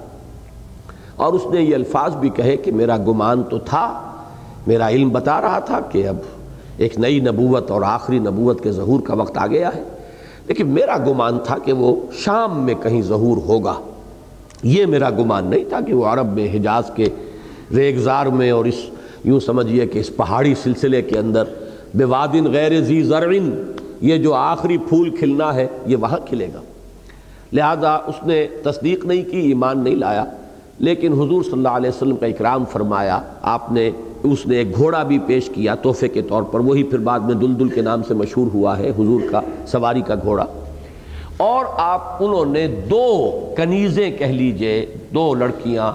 ہدیتاً بھجوائیں۔ اب یہ بھی ذہن میں رکھیے یہ خاص دور ہے، اس کی اپنی تہذیب ہے، اس کا اپنا تمدن ہے، ان کو بھیجا، ایک سیرین اور ایک میری، ماریا، عربی میں آپ اسے ماریا کہیں گے، اصل میں وہ میری تھی، میری دی کاپٹک، چونکہ یہ قبطی قوم ہے تو میری دی کاپٹک، یہ ماریا قبطیہ کہلاتی ہے، اور اس نے یہ لکھا کہ یہ ہمارے ہاں کوئی کنیزیں نہیں ہیں، یہ ہمارے بڑے اعلیٰ خاندان کی ہیں، یہ میں ہدیتاً آپ کی خدمت میں بھیج رہا ہوں۔ تو ایک کو حضور نے اپنے حرم میں داخل کیا، ماریا قبطیہ کو، اور ایک کو حضور نے ہبہ کر دیا حضرت حسان ابن ثابت رضی اللہ تعالیٰ عنہ، وہ ہے ماریا قبطیہ۔ اب یہ رومی تھی، رومیوں کا حسن و جمال وہ اپنی جگہ پر ہے، وہ تو ایک معروف شے ہے، لہذا ایک دیکھیے اس کو بھی ذہن میں رکھیے کہ یہ کوئی شے قطعاً نبی کے مقام سے فروتر نہیں ہے۔ نبی کو بھی کھانے کی اچھی چیز بھی اچھی لگتی تھی، یہ بات نہیں تھی کہ کھانے کی کوئی اچھی چیز جو ہے وہ حضور کو یا کسی اور نبی کو بری لگتی ہو۔ اسی طریقے سے جو بھی تقاضے ہیں انسان کی فطرت کے اندر، وہ تمام تقاضے جو ہیں انبیاء کرام کی طبیعت کے اندر بھی موجود تھے۔ تو حضور صلی اللہ علیہ وسلم کا ایک رجحان خصوصی حضرت ماریا کی طرف ہو گیا، اور آپ کے علم میں ہے کہ انہی کے بطن سے پھر حضرت ابراہیم کی ولادت ہوئی ہے حضور کے، وہ اس عمر کے آخری دور میں اللہ نے فرزند عطا فرمایا، اگرچہ وہ بالکل وہ انفینسی میں ہی، چھوٹی عمر ہی میں ان کا انتقال بھی ہو گیا ہے۔ تو میرے ذہن میں ایک عجیب ہے، ایک بس نکتے کی بات سمجھیے یہ کہ تاریخ نے گویا کہ اپنے آپ کو دہرایا ہے۔ حضرت ابراہیم علیہ السلام کو مصر ہی نے حضرت ہاجرہ جو ہیں وہ دی تھی، اور وہ بھی اس وقت کے بادشاہ کے خاندان کی شہزادی تھی، وہ اصل میں یہودیوں نے انہیں کنیز کہہ دیا ہے تاکہ وہ بنی اسماعیل کو گھٹیا قرار دے سکیں، جو سارہ کی اولاد ہے، حضرت سارہ سلام علیہا، ان کی اولاد کو حضرت اسحاق اور یعقوب کو بالا تر رکھنے کے لیے تو انہیں کہہ دیا لونڈی تھی ہاجرہ، حالانکہ وہ شاہی خاندان کی تھی۔ حضرت ابراہیم کی خدمت میں وہ پیش کی گئیں، ان سے حضرت اسماعیل ہوئے۔ حضرت اسماعیل علیہ السلام ہی کی نسل میں حضرت محمد صلی اللہ علیہ وسلم ہیں، اور ان کے پاس پھر مصر ہی سے ایک باعزت خاتون آئی ہے، اور ان کے ہاں پھر جو بچہ جو ہے جس کا ولادت ہوا، حضور نے اس کا نام ابراہیم رکھا ہے۔ یہ صرف ایک نکتہ ہے ناموں کے اعتبار سے، اور یہ کہ اس میں کوئی اور معنی اپنی طرف سے شامل نہ کیجئے، اگرچہ یہ بات سامنے رکھیے کہ حضور نے فرمایا لو عاش ابراہیم لکان نبیا، اگر ابراہیم زندہ رہتا تو نبی ہوتا۔ اور اس کو قادیانی جو ہے استعمال کرتے ہیں اس حدیث کو، کہ اس کا مطلب یہ ہے کہ پھر نبوت تو ختم نہیں ہوئی، اور وہ ختم نبوت کا جو مفہوم تم سمجھتے ہو اس کے خلاف یہ حدیث جا رہی ہے۔ میں نے پہلے بھی کسی موقع پر یہ کہا ہے، ٹورنٹو میں ایک قادیانی نے مجھے کنفرنٹ کیا جب اس دلیل سے، تو ایک دفعہ میں گھبرا گیا تھا، لیکن یہ کہ پھر ایک دم میرے سامنے قرآن مجید کی ایک آیت آئی کہ جو لا کے ساتھ کوئی بات آئے وہ تو ایک شرط ہے، وہ شرط پوری نہ ہو تو جزائے شرط کے پورے ہونے کا سوال ہی نہیں۔ لو کان معہ آلہۃ، نہیں، اگر اللہ کا کوئی بیٹا ہوتا، لو کان کیا ہے للرحمن ولد، اگر رحمان کا کوئی بیٹا ہوتا فانا اول العابدین، تو میں سب سے پہلے اس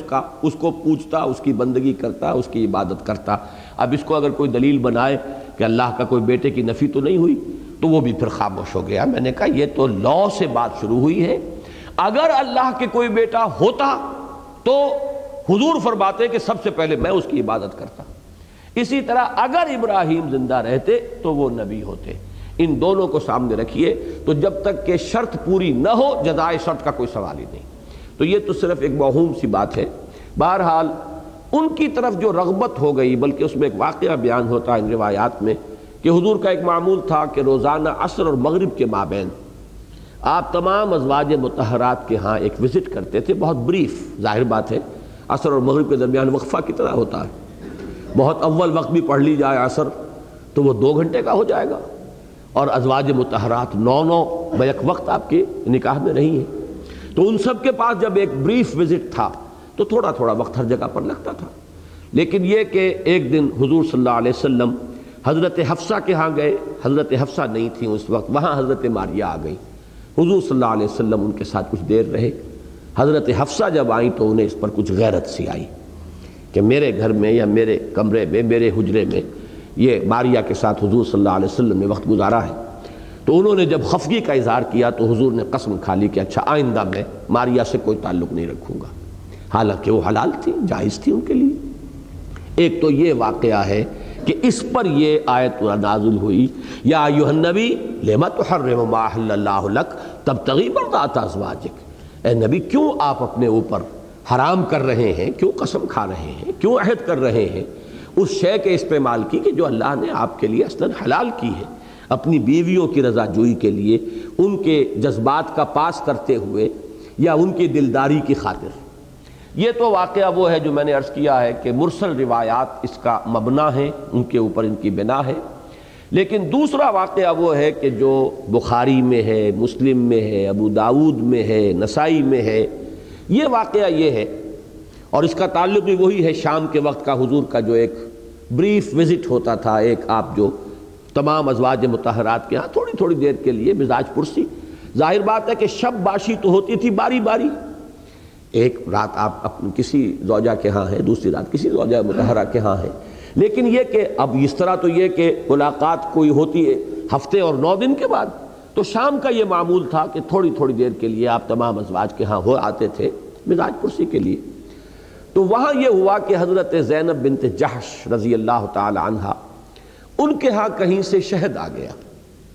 انہوں نے حضور کو وہاں شہد جو ہے پیش کرنا شروع فرمایا، اور حضور کو رغبت تھی شہد سے، اب وہاں آپ نے نوش کرنا شروع کیا۔ نتیجہ یہ نکلا کہ وہاں معمول سے زیادہ دیر لگنے لگی۔ اب اس پر ایک غیرت کا احساس ہوا، عورت کی فطرت تو اپنی جگہ پر ہے، وہ فطرت تو نہیں بدلتی ہے۔ ازواج مطہرات اگرچہ بہت بلند درجے پر ہیں، لیکن یہ کہ فطرت جو ہے عورت کی، وہ فطرت کے اندر یہ شامل ہے، غیرت کہہ لیں اسے۔ وہ ایک تو یہ کہ سوک ناپا جو ہے وہ تو یوں سمجھیے کسی عورت کے لیے اس سے بڑا عذاب کوئی اور ہے نہیں، لیکن چلیے ازواج مطہرات اس سے بہت بلند تھیں کہ اسے اپنے لیے کوئی عذاب سمجھے۔ کچھ عرب کا عام مزاج بھی تھا کہ وہاں اس کو عذاب نہیں سمجھا جاتا تھا، لیکن یہ کہ ازواج مطہرات تو بہرحال بہت بلندی پر تھیں اخلاق کے۔ لیکن یہ کہ یہ جو معمول سے زیادہ دیر لگنے لگی تو انہیں اندازہ ہوا کہ شاید رغبت جو ہے حضور کو اب زیادہ ہو گئی ہے حضرت زینب کی طرف، اس سے جو ایک غیرت سی پیدا ہوئی۔ تو یہ آپس میں حضرت حفصہ اور حضرت عائشہ رضی اللہ تعالی عنہما، حضور کے ازواج مطہرات میں ان دونوں کا مقام ایک خصوصی ہے، اس لیے کہ دونوں بیٹیاں ہیں، ایک حضرت ابو بکر کی حضرت عائشہ اور ایک حضرت عمر فاروق کی حضرت حفصہ۔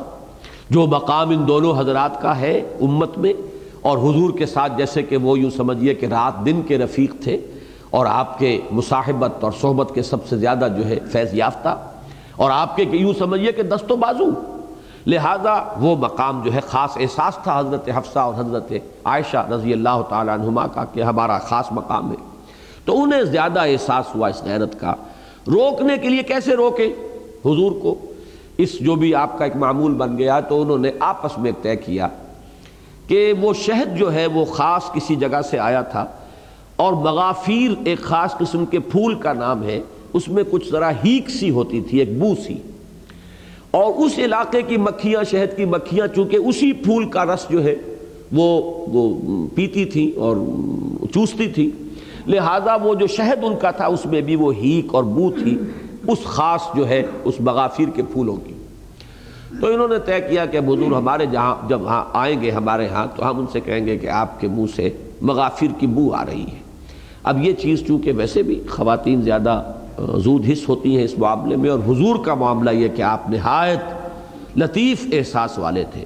ذرا سی یہ بات کہی تو آپ کے لیے یہ چیز اتنی بڑی ہوئی کہ آپ نے قسم کھا لی. بعض روایات میں آتا ہے آپ نے قسم کھائی حلف تو کہ آئندہ میں وہ شہد نہیں پیوں گا، استعمال نہیں کروں گا. بعض میں یہ آتا ہے کہ صرف یہ کہا کہ اب کبھی بھی میں وہ شہد نہیں نوش کروں گا. اصل بات تو آپ نے بھی سمجھ لی کہ بات کیا ہے. تو اس پر یہ آیت نازل ہوئی، یا ایھا النبی لما تحرم ما احل اللہ لک تبتغی مرضات ازواجک. اے نبی صلی اللہ علیہ وسلم، کیوں آپ حرام کر رہے ہیں اپنے اوپر، جیسا کہ میں نے پھر یہاں نوٹ کرا دوں، حرام ٹھہرا رہے ہیں کہ لفظ میں استعمال نہیں کر رہا. آپ نے اسے حرام قرار نہیں دیا، شریعت کا کوئی حکم نہیں بنایا اسے، اپنے اوپر اس کا استعمال جو ہے اس کی قسم کھا لی یا اس کو بند کر دیا. تو اس کو بھی یہاں ٹوکا گیا ہے، فرمایا کہ لما تحرم ما احل اللہ لک تبتغی مرضات ازواجک. اب ان الفاظ پر توجہ نوٹ کیجئے، مرتکز کیجئے کہ گھریلو زندگی میں یہ شے اصلاً پسندیدہ ہے. آپ کو اپنی اہلیہ کے جذبات کا پاس ہونا چاہیے، بیوی کو اپنے شوہر کے جذبات کا پاس ہونا چاہیے، یہ پسندیدہ ہے. یہ نہ ہو کہ بے حس ہو شوہر اپنی بیوی کے احساسات کی جانب سے،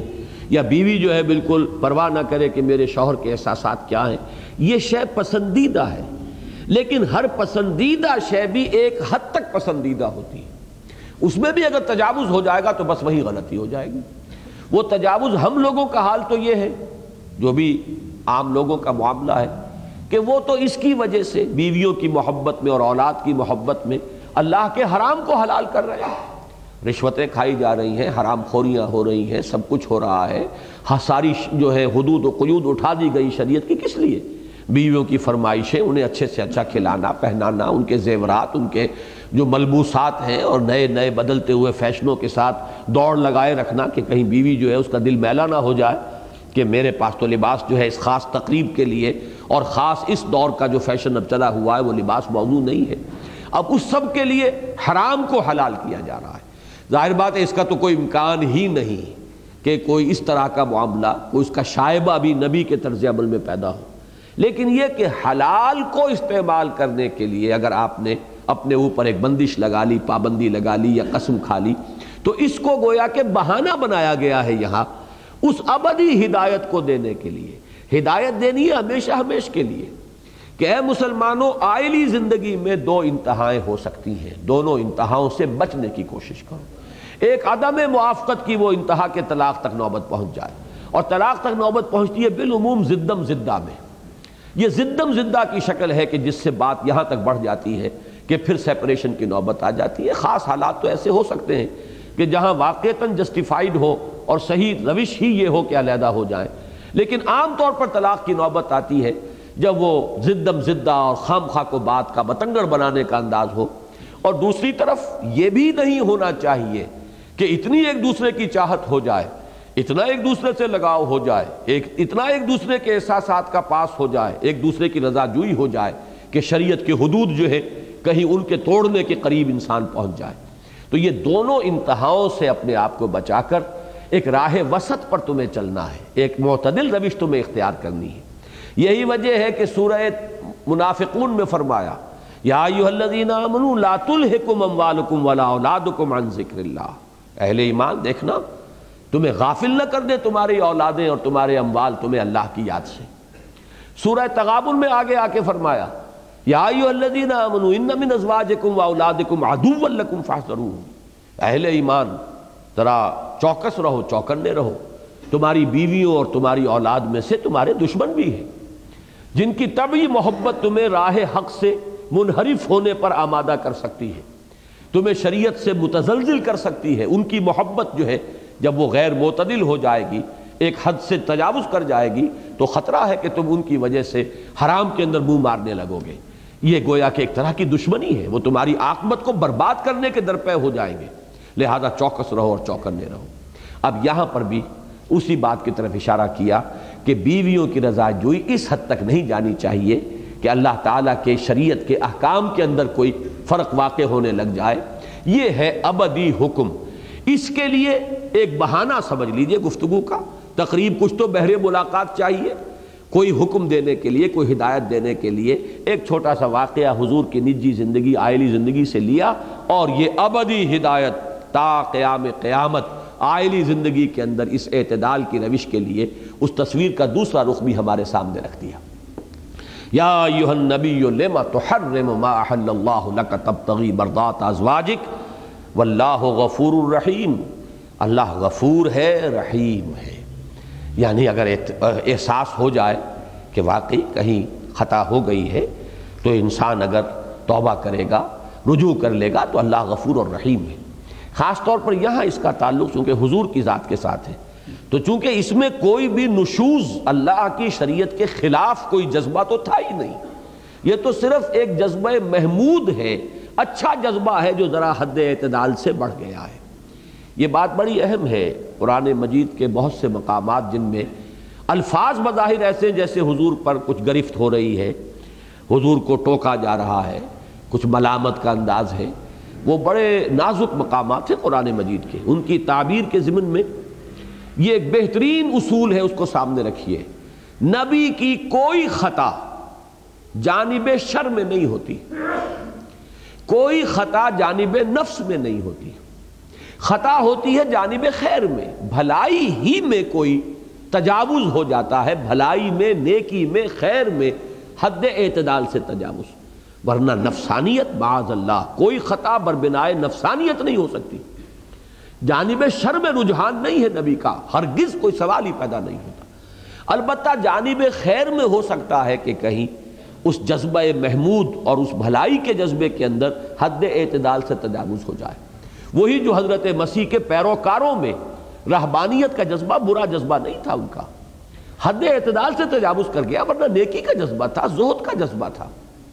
الا ابتغاء رضوان اللہ، اللہ کی رضا جوئی ہی کے لیے کر رہے تھے جو کچھ کر رہے تھے، لیکن یہ کہ حد اعتدال سے تجاوز ہو گیا۔ ظاہر بات ہے کہ نبی کا وہاں تک بھی کوئی امکان نہیں، لیکن کہیں اگر کوئی بھی خطا جسے ہم کہیں گے تو وہ اس درجے میں ہوگی کہ کسی خیر ہی کے اندر کہیں حد اعتدال سے تھوڑا سا تجاوز ہو جائے۔ یہ خطا اور خطا میں زمین و آسمان کا فرق ہے۔ میں نے پہلے بھی کبھی یہ واقعہ سنایا ہے، اب تو ہمارے وہ دوست فوت ہو گئے، میاں منظور الحق صاحب سائی وال والے۔ ایک مرتبہ ان سے گفتگو ہو رہی تھی، بڑی پرانی بات ہے یہ، لگ بھگ یوں سمجھیے کہ 30 سال پرانی بات ہے، جب میں سائی وال میں نیا گیا تھا تو تبلیغی جماعت کے ایک بزرگ تھے اس زمانے میں وہاں، ان کا بھی اب انتقال ہو گیا رحمہ اللہ، تحصیلدار فضل محمد صاحب۔ انہوں نے ملازمت چھوڑی، تحصیلداری چھوڑی، تبلیغی جماعت میں ایسے ہمہ تن لگے، پھر گھر بار علیحدہ ختم ہو گیا، بیوی علیحدہ ہو گئی، بچے علیحدہ ہو گئے، ان کے اندر تجرد کی ایک انتہا پہنچ گئی۔ پہلے تو ہمہ وقت ہمہ تن تبلیغ میں لگے، پھر اس سے بھی آگے جا کر تجرد، اور وہ کیفیت ہو گئی کہ انہوں نے کاغان میں ایک جگہ جو ہے کٹیا بنا لی تھی، اور وہ لمبے لمبے اب چلے کرنے لگے تھے، روزے بڑے کئی متواتر کئی دنوں کے روزے، وہ جو خاص ایک ہے ہمارے ہاں کا ایک نظام، اس میں وہ انتہا کو پہنچ گئے تھے۔ تو ابھی خیر اس انتہا تک بات نہیں پہنچی تھی، وہ اس دور کی بات وہ ہے جبکہ وہ تبلیغی جماعت میں اس طریقے سے گم ہو گئے تھے کہ خاندان بھی ان سے بالکل تعلق منقطع، ہر چیز۔ تو میاں منظور صاحب اب وہ تھے بڑے سیٹھ کاروباری، میرے بڑے دوست تھے، تو ان سے گفتگو ہو رہی تھی تو انہوں نے کہا کہ ڈاکٹر صاحب یہ تو پھر ٹھیک نہیں ہے، یہ تو عدم توازن ہے دین کے اندر، یہ تو پسندیدہ بات نہیں ہے۔ میری ان سے چونکہ بے تکلفی تھی، میں نے کہا میاں صاحب عدم توازن ان کا بھی ہے، عدم توازن آپ کا بھی ہے۔ آپ کے 24 گھنٹوں میں سے 23 گھنٹے دنیا کے اندر لگے ہوئے ہیں، اور آپ جو ہے اس میں کھبے ہوئے ہیں۔ عدم توازن ایک یہ ہے، ایک یہ ہے، لیکن یہ عدم توازن اس عدم توازن سے تو 100 درجے بہتر ہے کہ ایک شخص جو ہے وہ لگا تو ہے تو وہ دین کے لیے، اللہ کے لیے، اس میں خطا ہو گئی، اس میں تجاوز ہو گیا، اور ایک ہے دنیا میں لگے رہنا، اور اس میں سودی کاروبار بھی ہو رہا ہے، اور اس میں یہ بھی ہو رہا ہے، اور اس میں وہ بھی ہو رہا ہے۔ تو یہ عدم توازن جو ہے اس کے مقابلے میں یہ عدم توازن لاکھ گنا بہتر ہے۔ تو یہ تو خاص ان سے میری ایک بے تکلفی تھی، انہوں نے بھی پھر مانا کہ ہاں بات ٹھیک ہے۔ تو عدم توازن تو ہے۔ اسی طرح سمجھیے خطا میں فرق ہے، ایک خطا نفسانیت کی بنیاد پر ہو رہی ہے، ایک خطا جانب شر میں ہے، ایک خطا جانب خیر میں ہے۔ کسی محمود شے میں ضرورت سے زیادہ یا اعتدال سے زیادہ جو ہے انسان کا معاملہ ہو گیا ہے، تو خطا تو اس کو بھی کہیں گے، لیکن اس خطا اور اس خطا میں زمین و آسمان کا فرق ہے، کہاں یہ خطا کہاں وہ خطا۔ تو نبیوں کی خطاؤں کے بارے میں یہ بات اصولی اگر سامنے رہے گی تو آدمی جو ہے دھوکہ نہیں کھائے گا اور کسی غلط لفظ کو بھی اپنی زبان سے نہیں نکالے گا۔ اور دوسری بات یہ ذہن میں رکھیے، یہ آگے کی آیات کے لیے بہت اہم ہے کہ قرآن مجید میں جب حضور کی اس طرح کی کسی خطا پر، وہ خطا اسی انداز کی جو میں نے عرض کیا ہے، جب گرفت ہوتی ہے تو الفاظ بڑے سخت ہوتے ہیں، ان سخت الفاظ کا ترجمہ کرنا بھی ہم پر جو ہے شاق گزرتا ہے کہ ہم لفظی ترجمہ کرنا پڑتا ہے، اس لیے کہ قرآن کے ساتھ وفاداری کا تقاضا ہے کہ اس کا ٹیکسٹ جو ہے اس کو ہم بدل نہ دیں، ترجمہ تو کرتے ہیں لیکن جھجکتے کرتے ہیں، زبان لڑکھڑاتی ہے کہ اس کا لفظی ترجمہ بھی ہم نہ کریں۔ لیکن اس میں بھی سمجھ لیجئے کہ اس شدت کا سارا دار و مدار، اس کی پروپورشن جو ہے ہوتی ہے کسی شخصیت کے مقام اور مرتبے کے اعتبار سے۔ میرا اور آپ کا جو مقام ہے ان میں بڑی سے بڑی خطا کے اوپر بھی معمولی سی کوئی روک ٹوک کافی ہو جائے گی، اس لیے کہ ہم سے اس سے زیادہ ایکسپیکٹڈ ہی نہیں ہے۔ لیکن جن کے رتبے ہیں بلند، جن کے رتبے ہیں سوا، ان کی سوا مشکل ہے۔ ایک بڑی عمدہ جو کہاوت عربی زبان کی ہے کہ حسنات الابرار سیئات المقربین، ایک ابرار ہے ایک مقربین ہے۔ جو چیزیں ابرار کے لیے حسنات شمار ہوں گی، مقربین کے لیے ہو سکتا ہے وہ سیئات شمار ہو جائیں، اس لیے کہ ان کے مقام کے اعتبار سے وہ شے جو ہے وہ ان کے مقام کے اعتبار سے فروتر ہے، ہمارے اعتبار سے تو وہ بھی بہت بلند ہے، بہت اونچی ہے۔ تو یہ نسبت و تناسب اگر سامنے نہ رہے تو بھی انسان دھوکہ کھا جاتا ہے، الفاظ غلط استعمال کر بیٹھتا ہے۔ وہ کار پاکاں را قیاس بر خود مکن، بڑا پیارا جملہ ہے فارسی کا، ان پاکیزہ ہستیوں کو اپنے اوپر قیاس نہ کر بیٹھو، وہ ان کا مقام جو ہے گر فرق مراتب نہ کنی زندگی، گر حفظ مراتب نہ کنی زندگی، یہ مراتب اور مقامات کے اعتبارات سے ہے، اس کے اعتبار سے ایک لفظ استعمال ہو رہا ہے جس سے جتنی توقع ہوتی ہے اتنا ہی پھر آپ اس سے اگر کسی معمولی سی بھی کوئی اس سے فروگزاشت ہو جائے تو جب آپ اس سے گفتگو کرتے ہیں تو آپ کے اندر سختی ہوگی، وہ اس کے مقام کے اعتبار سے ہے۔ اسے اگر کہیں ہم اپنے پیمانوں سے ناپ کر اور وہ سمجھ بیٹھے تو یہ گویا کہ بہت بڑا انسان کے لیے گمراہی کا ایک سبب بن سکتا ہے۔ فرمایا یا ایھا النبی لما تحرم ما احل اللہ لک تبتغی مرضات ازواجک واللہ غفور رحیم، اللہ غفور ہے، رحیم ہے، ایسی کوئی بڑی بات نہیں ہے، لیکن بہرحال آپ کے مقام بلند سے یہ شے فروتر ہے، آپ کے شایان شان نہیں ہے۔ خاص طور پر پھر آپ کا مقام نبوت، آپ کی ہر بات دلیل بنے گی، حجت بنے گی دین کے اندر، اس اعتبار سے بھی بہت زیادہ جو احتیاط ملحوظ رہنی چاہیے۔ قد فرض اللہ لکم تحلۃ ایمانکم، اللہ تعالیٰ نے تمہارے لیے مقرر کر دیا ہے راستہ اپنی قسموں کے کھولنے کا، تحلہ حلال کرنا، کھول دینا، تمہاری قسموں کے کھولنے کا راستہ معین کر دیا ہے۔ اس میں پہلے ایک غلطی کرتا رہا ہوں ترجمے کی، آج میں خاص طور پہ اعتراف کے ساتھ اس کو ریکارڈ کرا رہا ہوں کہ میں ترجمہ یہ کرتا رہا ہوں کہ اللہ نے تمہارے اوپر لازم کر دیا ہے ایسی قسموں کا توڑنا یا کھولنا، یہ ترجمہ صحیح نہیں ہے۔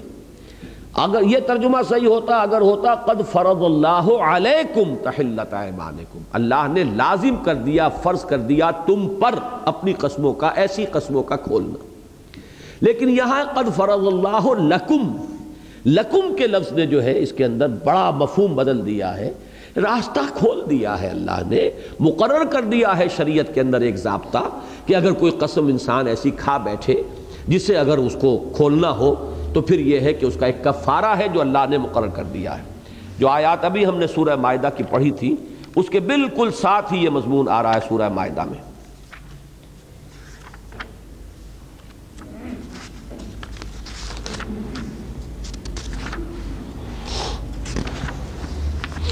دیکھیے دو آیتیں پہلے آج ہم نے پڑھی تھی 87 اور 88، اب یہ ہے 89 اور 90۔ لا یؤاخذکم اللہ باللغو فی ایمانکم، اے مسلمانوں اللہ تعالیٰ تم سے مواخذہ نہیں فرمائے گا جو ایسے ہی بے ارادہ تم قسمیں کھاتے رہتے ہو۔ یہ خاص طور پہ عرب کا مزاج تھا، واللہ باللہ، واللہ باللہ کے بغیر ان کا کوئی جملہ شروع ہی نہیں ہوتا، اس میں کوئی قسم کھانے کی نیت نہیں ہوتی، کوئی ارادہ نہیں ہوتا، یہ ان کا تقیہ کلام ہے جسے ہم کہتے ہیں تقیہ کلام، واللہ واللہ اور باللہ، اس کے بغیر نہیں کوئی بات شروع ہوگی۔ تو اس طرح کی کوئی وہ قسم کھانے کی نیت چونکہ نہیں ہوتی، لہذا اس کے خلاف آدمی کچھ کرتا ہے اگر تو وہ اللہ تعالیٰ اسے مواخذہ نہیں فرمائے گا۔ وَلَٰكِن يُؤَاخِذُكُم بِمَا عَقَّدتُّمُ الْأَيْمَانَ، لیکن جو قسم تم نے خوب اچھی طرح شعوری طور پر باندھی ہے، کھائی ہے، خوب باندھنے کا لفظ عقدہ عقد، اس پر اللہ پھر مؤاخذہ کرے گا. پھر اس قسم کا تو پاس کرنا ہے، اس کو ملحوظ رکھنا ہے، اس کا لحاظ رکھنا ہے، اس کی پاسداری کرنی ہے. اب اس کے لیے راستہ کھول دیا. فَكَفَّارَتُهُ، ایسی قسم اگر کہیں کھولنی پڑے تو اس کا کفارہ ہے اطعام 10 مساکین من اوسط ما تطعمون اہلیکم او کسوتہم او تحریر رقبہ. اس کا کفارہ ہے 10 مسکینوں کو کھانا کھلانا جو اس اوسط معیار کا ہو جو تم اپنے گھر والوں کو کھلاتے ہو، یا ان کو کپڑا پہنا دینا، یا پھر ایک غلام کو آزاد کرنا. فمن لم یجد، تو جو کوئی اس کی استطاعت نہ پائے، اگر اس کے اندر اس کی مقدرت نہیں ہے، فصیام 3 ایام، تو 3 دن کے روزے رکھنا. ذالک کفارۃ ایمانکم اذا حلفتم، یہ ہے تمہاری قسموں کا کفارہ جب کہ تم حلف اٹھا لو، جب کہ تم کوئی قسم کھا بیٹھو.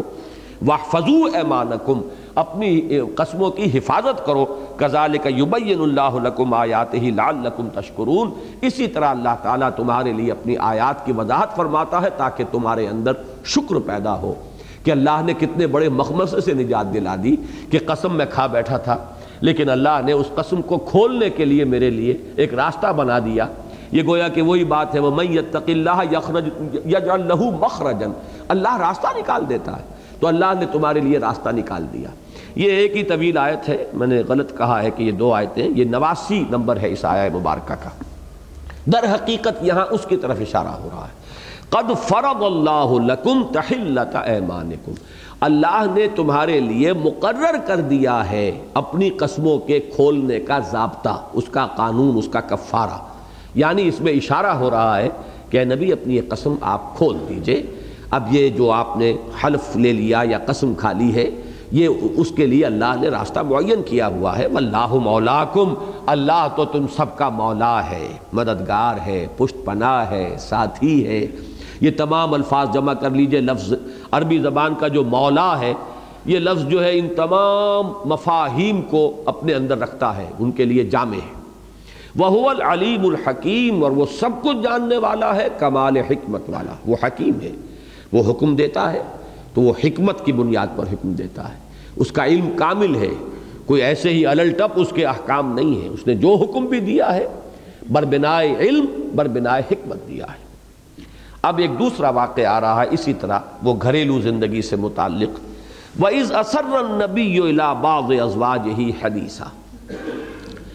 اور یاد کرو اس سے کوئی واقعہ شروع ہوتا ہے ہمیشہ، یاد کرو، توجہ دلانا ہے. جبکہ نبی نے اسرہ کے لفظ کو یہاں پہچانیے.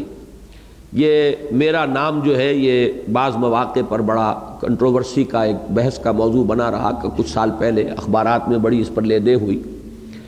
یہ اسرار مصدر ہے اور اسرار یہ جمع ہے سر کی. سر اسم ہے،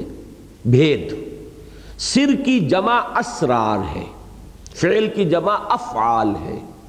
قلم کی جمع اقلام ہے. یہ الف کے زبر کے ساتھ جو ہے یہ جمع کا ایک وزن ہے، اور زیر کے ساتھ باب افعال کے صیغے آتے ہیں، باب افعال کے مصدر. اظہار، اسرار، ایمان، اسلام، یہ سب کیا ہے؟ یہ باب افعال کے مصدر ہیں. تو سر سے جمع اسرار، اور اس سے جو مصدر بنا ہے اسرار، اس کے معنی ہے کسی کو کوئی بات راز کی صورت میں بتانا، خفیہ انداز میں بتانا، چپکے سے بتانا. لیکن یہاں یہ بھی میں عرض کر دوں کہ جب میرے اس نام پر بڑی بحث چلی، یہ نام غلط ہے، اسرار ہونا چاہیے، تو خیر میں نے اس کا جواب دیا تھا میثاق میں، وہ پھر میں نے چھاپ بھی دیا تھا. خاصی وہ اخبارات میں چلی تھی، لے دے ہوئی تھی. اس زمانے میں میں نے خاص طور پر لسان العرب جو سب سے بڑی ڈکشنری سمجھیے، ڈکشنری کیا ہے؟ وہ عربی زبان کا انسائکلوپیڈیا ہے، اسے ڈکشنری کہنا غلط ہے. تو میں نے اس کو بھی کنسلٹ کیا، رجوع کیا، تو معلوم ہوا کہ یہ ان شاذ الفاظ میں سے ہے عربی زبان کے جس میں متضاد معنی بیک وقت موجود ہوتے ہیں.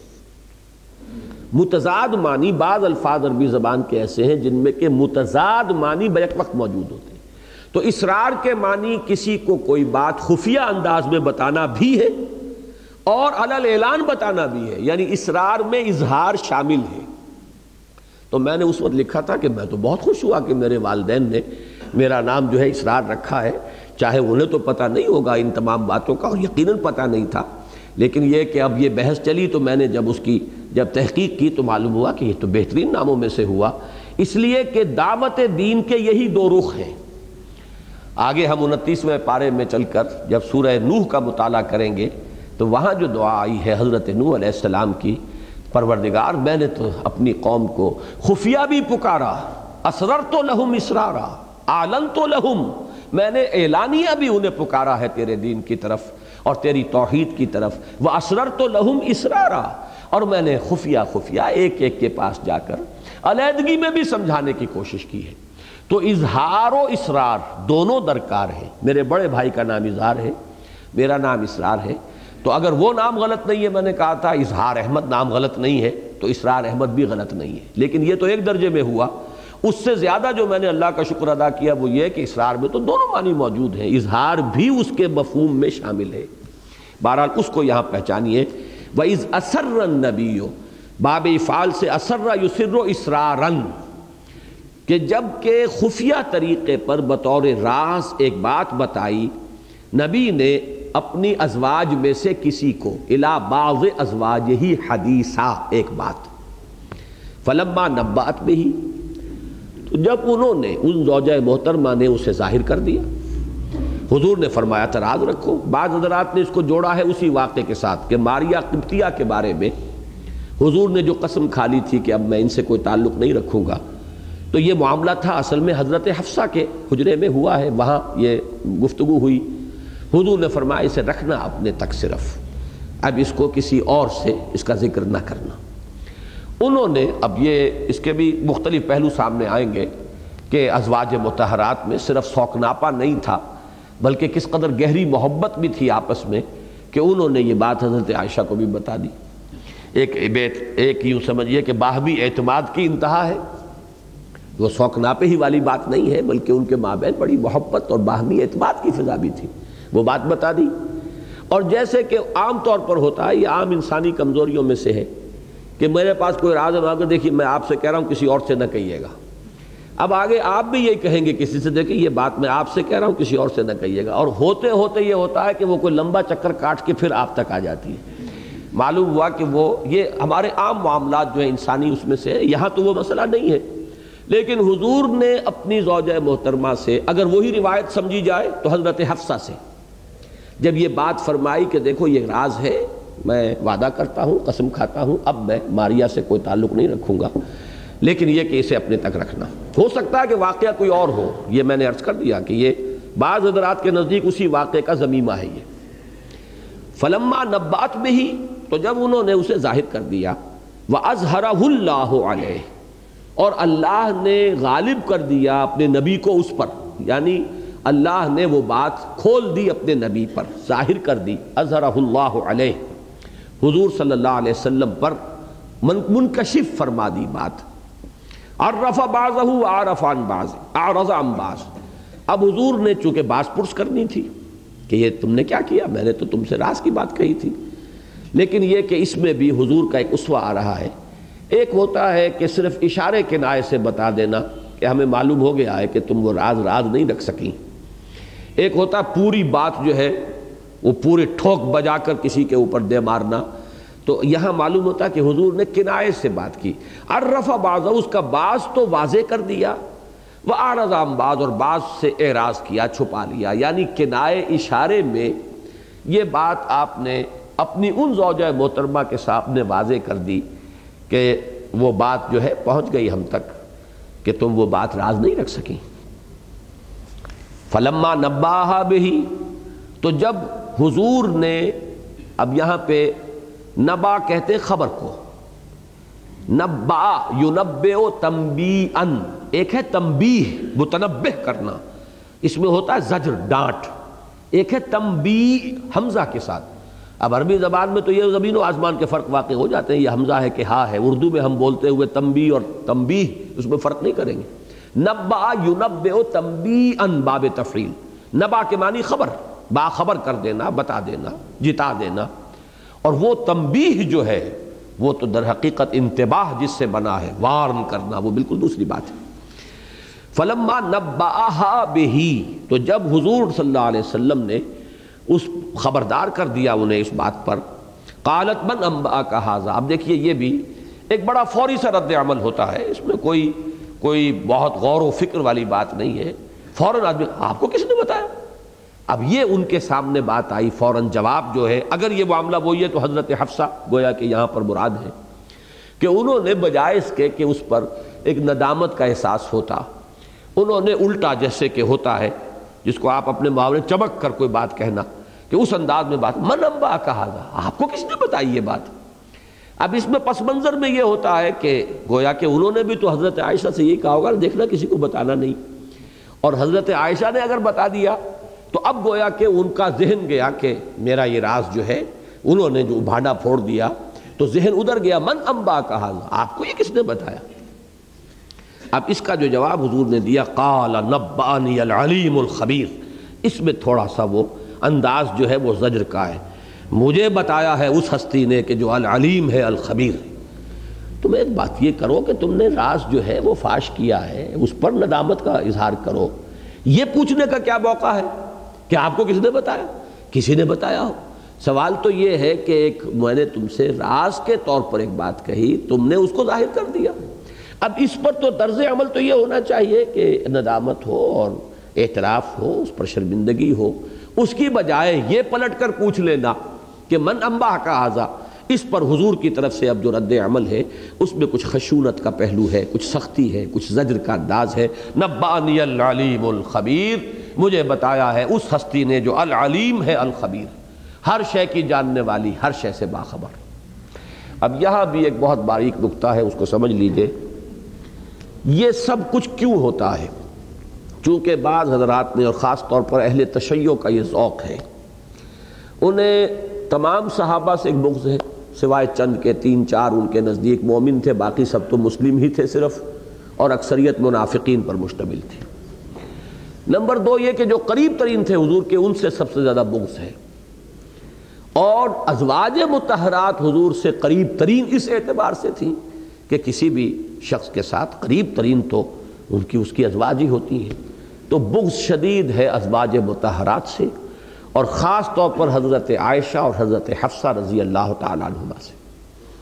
حضرت خدیجہ کا معاملہ بالکل مختلف ہے،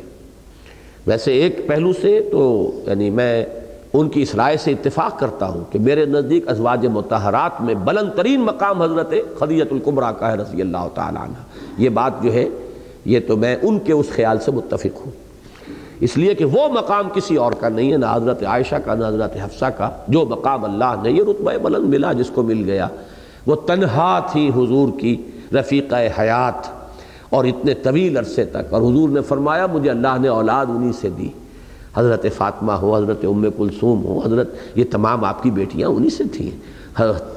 طاہر اور طیب، قاسم جن سے کہ کنیت ہے ابو القاسم حضور کی، وہ سب انہی کے بطن سے اللہ نے حضور کو عطا فرمائی اولاد۔ اور پھر یہ کہ وہ تو ایک طرح سے یعنی اب یہ لفظ مناسب نہیں ہے، حضور کی ایک طرح کی سرپرست تھی، جس طرح انہوں نے اپنی دولت اور اپنا مال جو ہے حضور کے قدموں میں نچھاور کیا ہے، تو ان کا مقام تو اونچا۔ اس اعتبار سے بعض میں سمجھتا ہوں کہ ہمارے ہاں کے اہل سنت اور خاص طور پر اہل حدیث حضرات اس معاملے میں کچھ غلطی کرتے ہیں کہ جب تمام ازواج مطہرات میں وہ حضرت عائشہ کو ٹاپ پر لے جاتے ہیں۔ میرے نزدیک حضرت خدیجہ الکبریٰ رضی اللہ تعالی عنہا کا مقام ازواج مطہرات میں بلند ترین ہے۔ باقی ان کی جو معاملہ ہے اہل تشیع کا، وہ اصل میں حضرت خدیجہ کی بزرگی کے قائل نہیں ہے، وہ ام فاطمہ کی بزرگی کے قائل ہیں، وہ اس لیے ان کی عظمت کے قائل ہیں کہ حضرت فاطمہ کی والدہ ہے وہ، باقی یہ کہ اور 3 جو ہیں آپ کی بیٹیاں ان سے انہیں کوئی تعلق نہیں ہے، بلکہ اب تو انہوں نے ایک نیا شوشہ چھوڑ دیا ہے کہ تینوں بیٹیاں حضور کی تھیں نہیں، صرف بیٹی حضور کی جو ہے وہ حضرت فاطمہ ہے، اور باقی تو ربیبہ تھیں یہ کہ حضرت خدیجہ کی سابق کسی شوہر سے یہ بیٹیاں تھیں، جب حضور سے نکاح ہوا ہے تو پہلے سے ان کے ہاں یہ موجود تھیں، ان کو ربائب کہتے ہیں، ربیبہ۔ یہ بات بالکل غلط ہے اور بالکل من گھڑت ہے، ان کی اپنی متقدمین کی کتابیں جو ہیں وہ سب بھی اس پر جو ہے گواہ ہیں کہ حضور کی ہی صلب سے یہ چاروں آپ کی بنات طاہرات تھیں رضی اللہ تعالی عنہن. یہ تو ایک نیا شوشہ ہے جو انہوں نے چھوڑا ہے. لیکن بہرحال مقام کے اعتبار سے میں عرض کر رہا ہوں حضرت خدیجہ کا مقام بہت بلند ہے. لیکن ان کے تو انتقال کے بعد ہوئی ہے جو بھی شادی ہوئی ہے اور حضور کی، تو بقیہ تمام ازواج جو بیک وقت نہیں حضور کے نکاح میں، ان میں یقیناً چوٹی کا مقام جو ہے وہ حضرت عائشہ حضرت حفصہ رضی اللہ تعالی عنہما کو حاصل ہے. اس لیے بھی کہ حضرت ابو بکر کی بیٹی، حضرت عمر کی بیٹی، انہی دونوں سے بغض ہے ان اہل تشیع کو، لہذا ان دونوں سے ازواج مطہرات سے ان کا بغض شدید ترین ہے. اور اس بغض کو نکالنے کا انہیں یہاں موقع مل گیا ہے، چونکہ الفاظ قرآن مجید میں جو گرفت کے آئے ہیں بظاہر سخت ہیں. انداز جو اگلی آیت کا آئے گا خاص طور پر اس کے اندر ایک سختی کا پہلو ہے. اور یہاں بھی اب میں نے بھی ترجمہ کیا ہے تو لفظ کہنے پڑے کہ اس میں ایک پلٹ کر جواب دینے کی بات، بجائے اس کے کہ ایک ندامت کا انداز سامنے آتا، الٹا ایک انداز جو اختیار کیا ہے وہ یہ ہے کہ آپ کو کس نے بتایا، حالانکہ ہونا چاہیے تھا برعکس. اب یہ تو مجبوری ہے ہماری، لیکن اس میں اس چیز کو سامنے رکھیے جو میں عرض کر چکا ہوں کہ قرآن مجید میں اگر یہ انداز ازواج مطہرات کے بارے میں ہے تو اس سے 10 گنا سخت الفاظ حضور کے بارے میں آئے ہیں صلی اللہ علیہ وسلم. یہ ہے وہی اصول جو ہے جو وہ الجبرا کا فارمولہ میں آپ کو دے چکا ہوں کہ اس میں اصل میں کسی کا مقام اور مرتبہ ہے کہ جو در حقیقت سامنے رہے، کہ کسی کی ادنا سی اگر کوئی ہے کوئی خطا تو اس کا مقام اگر بلند ہے اس کے اعتبار سے وہ میگنیفائی ہو جائے گی. اس کا جب تذکرہ ہوگا تو اسی طرح شدت کے ساتھ ہوگا، لیکن اس کو عام اور الفاظ کے ظاہر کے اوپر محمول کر لینا یہ در حقیقت ہماری کجی ہوگی ذہن کی. اور جنہوں نے بھی یہ شکل اختیار کی ہے یقیناً ان کے ذہن کی اور ان کے مزاج کی، ان کی طبیعت کی کجی کی علامت ہے. کسی درجے میں بھی ان دونوں ازواج مطہرات سے کسی طرح کا کوئی سوء ظن اگر ان آیات کی وجہ سے پیدا ہوتا ہے تو یہ ہماری بہت بڑی محرومی ہوگی. یہ حضور کی انتہائی چہیتی ازواج مطہرات تھیں رضی اللہ تعالی عنہما. لیکن بہرحال یہاں ایک معاملہ ایسا ہوا ہے جس پر اسی انداز کی گرفت اللہ نے فرمائی ہے جس سے کہیں زیادہ سخت الفاظ میں گرفت قرآن مجید میں خود نبی اکرم صلی اللہ علیہ وسلم کی فرمائی گئی. تو جو اصول وہاں رہے گا، اصول تو ایک ہی ہے اپنی جگہ پر، فارمولہ الجبرے کا جو ہے وہ بدلے گا نہیں، وہی اصول یہاں ذہن میں رکھیے. اب آ رہی ہے جو آیت نمبر 4، اس میں ایک معاملہ ہے، بڑی ایک یعنی زوردار بحث ہے، اور میں چاہتا ہوں آج تھوڑا سا وقت ہم زیادہ لیں گے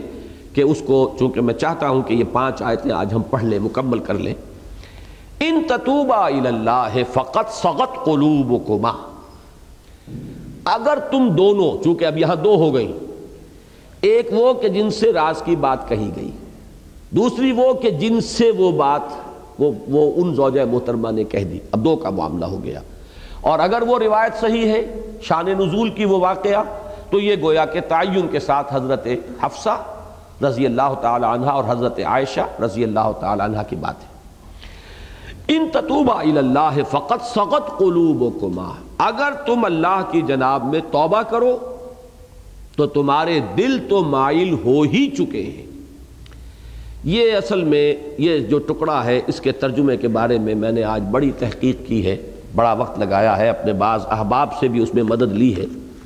اور میں یہ چاہتا ہوں کہ یہ وہ چیز ہے جس کے بارے میں نے کل جمعے میں بھی اعلان کیا تھا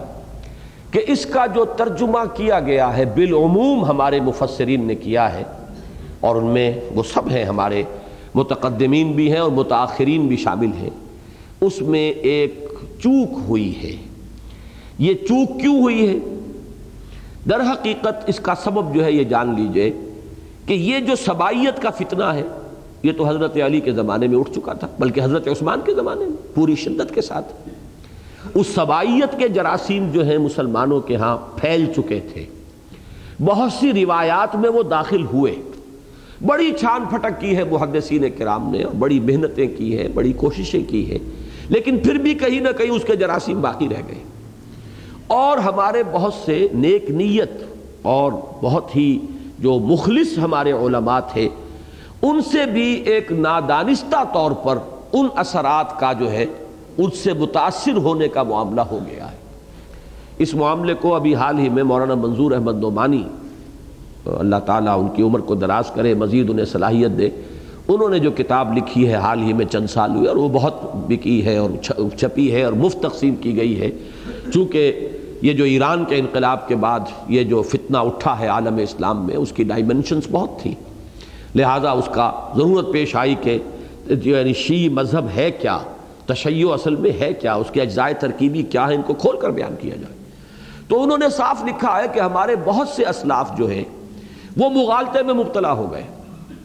اور اس لیے ہو گئے کہ اہل تشیع کی اصل کتابیں اویلیبل نہیں تھیں، لہذا وہ اپنی خوش گمانی کی بنیاد پر ان کی بہت سی باتیں جو ہیں جو عام معاشرے میں پھیل گئی تھی انہوں نے بھی قبول کر لی۔ اور اس کی میں ایک مثال یہاں ریکارڈ پر لے آنا چاہتا ہوں، خود مولانا امین حسن اصلاحی کی۔ یہ اس زمانے کی بات ہے جبکہ میرے ان سے بڑے اچھے مراسم تھے، اور بہت میں تو ان کا برخوردار ہی تھا اور اب بھی ہوں اپنی عمر کے اعتبار سے، ظاہر بات ہے اگرچہ بعض چیزوں میں مجھے شدید اختلاف ان سے ہو گیا ہے، لیکن اس زمانے میں ایک کتاب جو محمود احمد عباسی کی کتاب تھی، خلافت معاویہ و یزید، یہ اس زمانے کی بات ہے جبکہ ابھی میں پڑھ رہا تھا میڈیکل کالج میں، تو خلافت معاویہ و یزید جو ہے بالاقساط شائع ہوئی تھی ایک رسالے میں جس کا نام تذکرہ تھا، کراچی سے یہ نکلتا تھا، نور محمد کارخانہ تجارت کتب ان کا یہ ایک میگزین تھا۔ میں نے اس وقت اس کو پڑھا تھا اور میرا ذہن الحمدللہ کہ اسی وقت سے بہت متوازن ہو گیا تھا اس معاملے کے اندر، لیکن پھر ذہن سے وہ باتیں نکل گئی۔ پھر جب میں نے یہاں میثاق شروع کیا ہے سن 67 میں آ کر، بلکہ سن 66 میں، تو پھر وہ کتابی شکل میں وہ کتاب چھپ کر آئی اور اہل تشیع نے پھر اسے بین کروایا، کئی دفعہ جو ہے مقدمات ہوئے، ایک عدالت اس پر سے بین ہٹاتی تھی، دوسری عدالت لگا دیتی تھی، وہ ایک مقدمہ ہے بڑا لمبا چوڑا، لیکن میں نے اس کتاب کو پڑھا اور اصلاحی صاحب کو بھی پڑھوایا۔ اصلاحی صاحب نے پھر اعتراف کیا کہ واقعہ یہ ہے کہ میری آنکھیں اس کتاب نے کھول دی ہیں، چونکہ تاریخ میرا موضوع نہیں رہا، لہذا میں بھی غیر شعوری طور پر جو غلط چیزیں فضا میں ایک خاص ٹیکنیک کے ذریعے سے پھیلا دی گئی ہیں ان سے اس درجے میں متاثر ہو چکا تھا کہ غیر شعوری غیر ارادی طور پر میری زبان سے بھی اور میرے قلم سے بھی وہ الفاظ ٹپک گئے کہ جن میں صحابہ کرام کے لیے ایک طرح کی گستاخی کا پہلو ہے اور توہین کا پہلو ہے۔ حضرت معاویہ، حضرت ابو موسیٰ اشعری، حضرت عمرو بن العاص، ان کے بارے میں تو بڑے گھٹیا الفاظ عام اہل سنت جو ہے، سنی عوام جو ہے استعمال کر جاتے ہیں، اس لیے کہ وہ چیزیں اتنی پھیلا دی گئی۔ حضرت عثمان کے بارے میں بڑی ہی غیر محتاط زبان جو ہے بڑے بڑے مصنفین جو ہیں اہل سنت کے وہ استعمال کر جاتے ہیں۔ یہی معاملہ ہوا ہے متقدمین کے ہاں، اس کا ایک ترجمہ کہیں ہوا ہے اور وہی ترجمہ پھر ہوتا چلا گیا، وہی مفہوم۔ ترجمہ کیا کیا گیا؟ ان تتوبا الی اللہ فقد صغت قلوبکما، اگر تم اللہ کی جناب میں توبہ کرو تو تمہارے دل تو کج ہو ہی چکے ہیں۔ یہاں ترجمہ کیا گیا کج ہو گئے، کہیں یہ ترجمہ ہوا ہے کسی صاحب سے کسی اس وقت ایک کسی تاثر میں کسی کے زیر اثر آ کر، اور پھر وہ منتقل ہوتا چلا آیا، اور اکثر و بیشتر کے ہاں یہی ترجمہ اور یہی مفہوم جو ہے، اس لیے کہ جنہوں نے عربی میں لکھی ہیں تفسیریں، ظاہر بات ہے انہوں نے ترجمہ نہیں کیا، لیکن یہی مفہوم لیا کہ تمہارے دل کج ہو گئے ہیں، تمہارے دل ٹیڑھے ہو گئے ہیں، تمہارے دل جادہ حق سے منحرف ہو گئے ہیں، تم حق جو صحیح طرز عمل ہے اس سے منحرف ہو گئی ہو۔ اب یہ الفاظ جو ہیں واقعتاً اگر یہ مفہوم لیا جائے تو پھر تو موقع مل گیا، یہاں انگلی رکھنے کی جگہ نہیں، یہاں تو کافی میدان بن گیا ہے کہ ازواج مطہرات میں سے ان دونوں جو ہیں حضرت عائشہ اور حضرت حفصہ رضی اللہ تعالیٰ عنہما، ان کے بارے میں سوء ظن پیدا کیا جا سکے۔ اس میں واقعہ یہ ہے کہ میں نام لے کر اس وقت عرض کرنا چاہتا ہوں کہ مولانا حمید الدین فراہی کا بہت بڑا احسان ہے، انہوں نے اس لفظ کی اصل حقیقت پر جو مجموعہ تفاسیر فراہی ہے اس میں جو تفسیر سورہ تحریم ہے اس کا مطالعہ کیجئے گا تو اس میں انہوں نے اس کی جس طریقے سے وضاحت کی ہے نہایت خوبصورت اور نہایت مدلل ہے۔ وہ کیا ہے؟ انہوں نے بیان کیا ہے کہ دو الفاظ عربی زبان کے ایسے ہیں، بلکہ انہوں نے تو ایک ہی بیان کیا، میں دوسرا خود میں شامل کر رہا ہوں۔ میلان یا میل، مالا کسی چیز کی طرف مائل ہونا، اس میں دونوں رخ ہوتے ہیں۔ مالا الا کسی شے کی طرف مائل ہونا، مالا عن کسی شے سے میلان ہٹ جانا، نفرت پیدا ہو جانا۔ یہ لفظ جو ہے گویا کہ دو دھاری تلوار ہے، صلہ بتائے گا کہ اس کا کیا مفہوم ہے۔ مالا الا کسی شے کی طرف میلان پیدا ہو گیا، مالا عن اس چیز سے نفرت ہو گئی، اس چیز سے رجحان ہٹ گیا۔ اس میں دوسرا لفظ میں ایڈ کر رہا ہوں، وہ ہے رغبت۔ رغبہ الا کسی شے کی طرف رغبت ہونا، اور رغب عن کسی شے سے رغبت کا ہٹ جانا، نفرت پیدا ہو جانا۔ وَمَن يَرْغَبُ عَن مِّلَّةِ إِبْرَاهِيمَ إِلَّا مَن سَفِهَ نَفْسَهُ، کون شخص ہوگا جو ملت ابراہیم سے رغبت کر جائے، یعنی اس سے نفرت کرے، اس سے ہٹ جائے، اس سے انحراف کرے، سوائے اس کے کہ جو اپنے آپ کو حماقت میں مبتلا کر چکا ہو۔ وَمَن يَرْغَبُ عَن مِّلَّةِ إِبْرَاهِيمَ إِلَّا مَن سَفِهَ نَفْسَهُ، لفظ رغبت ہے، اردو میں ہم رغبت صرف ایک ہی سینس میں استعمال کرتے ہیں، کسی چیز کی طرف رغبت۔ عربی میں الا اور عن زمین و آسمان کا فرق کر دیں گے، رغب الا رغب عن، اسی طرح مالا الا مالا عن۔ عربی اردو میں میلان کا لفظ ہم لاتے ہیں، میلان، لیکن وہ ایک ہی معنی میں لاتے ہیں، وہ الا کے لفظ کے ساتھ، الا کے صلے کے ساتھ جو عربی میں ہے۔ اب اس کے بعد انہوں نے ایک بحث اٹھائی ہے کہ کچھ اور الفاظ ہیں کہ جو مالا اور رغب عن کے مفہوم میں آتے ہیں، اور کچھ اور الفاظ ہیں جو مالا اور رغب الا کے مفہوم میں آتے ہیں، وہ یک طرفہ ہیں۔ ان میں سے مثلاً ایک زیغ ہے، زیغ کے معنی کجی ہے، وہ لفظ جس کا ترجمہ عام طور پر میں ترجمے آپ کو سناؤں گا، اکثر لوگوں نے یہاں لفظ کجی کر دیا ہے۔ جور ہے،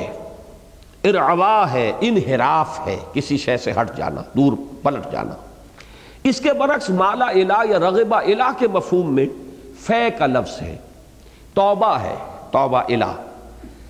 صغو جس سے یہ لفظ بنا ہے، سغت قلوبکما، یہ بھی کسی شے کی طرف میلان کے لیے آتا ہے، کسی شے سے میلان ہٹانے کے لیے نہیں آتا۔ انحراف، یہ بھی کسی شے سے جو ہے انحراف نہیں بلکہ التفات، یہ انحراف کے مقابلے میں کسی شے کی طرف ملتفت ہو جانا۔ تو گویا کہ دو لفظ تو وہ ہوئے کہ جو دونوں طرف جا رہے ہیں، وہاں تو الا اور عن جو ہے وہ معین کریں گے کہ اس کا مفہوم، اس کا ترجمہ یہاں کیا ہوگا، مالا الا مالا عن، رغب الا رغب عن۔ لیکن چار چار الفاظ وہ ہیں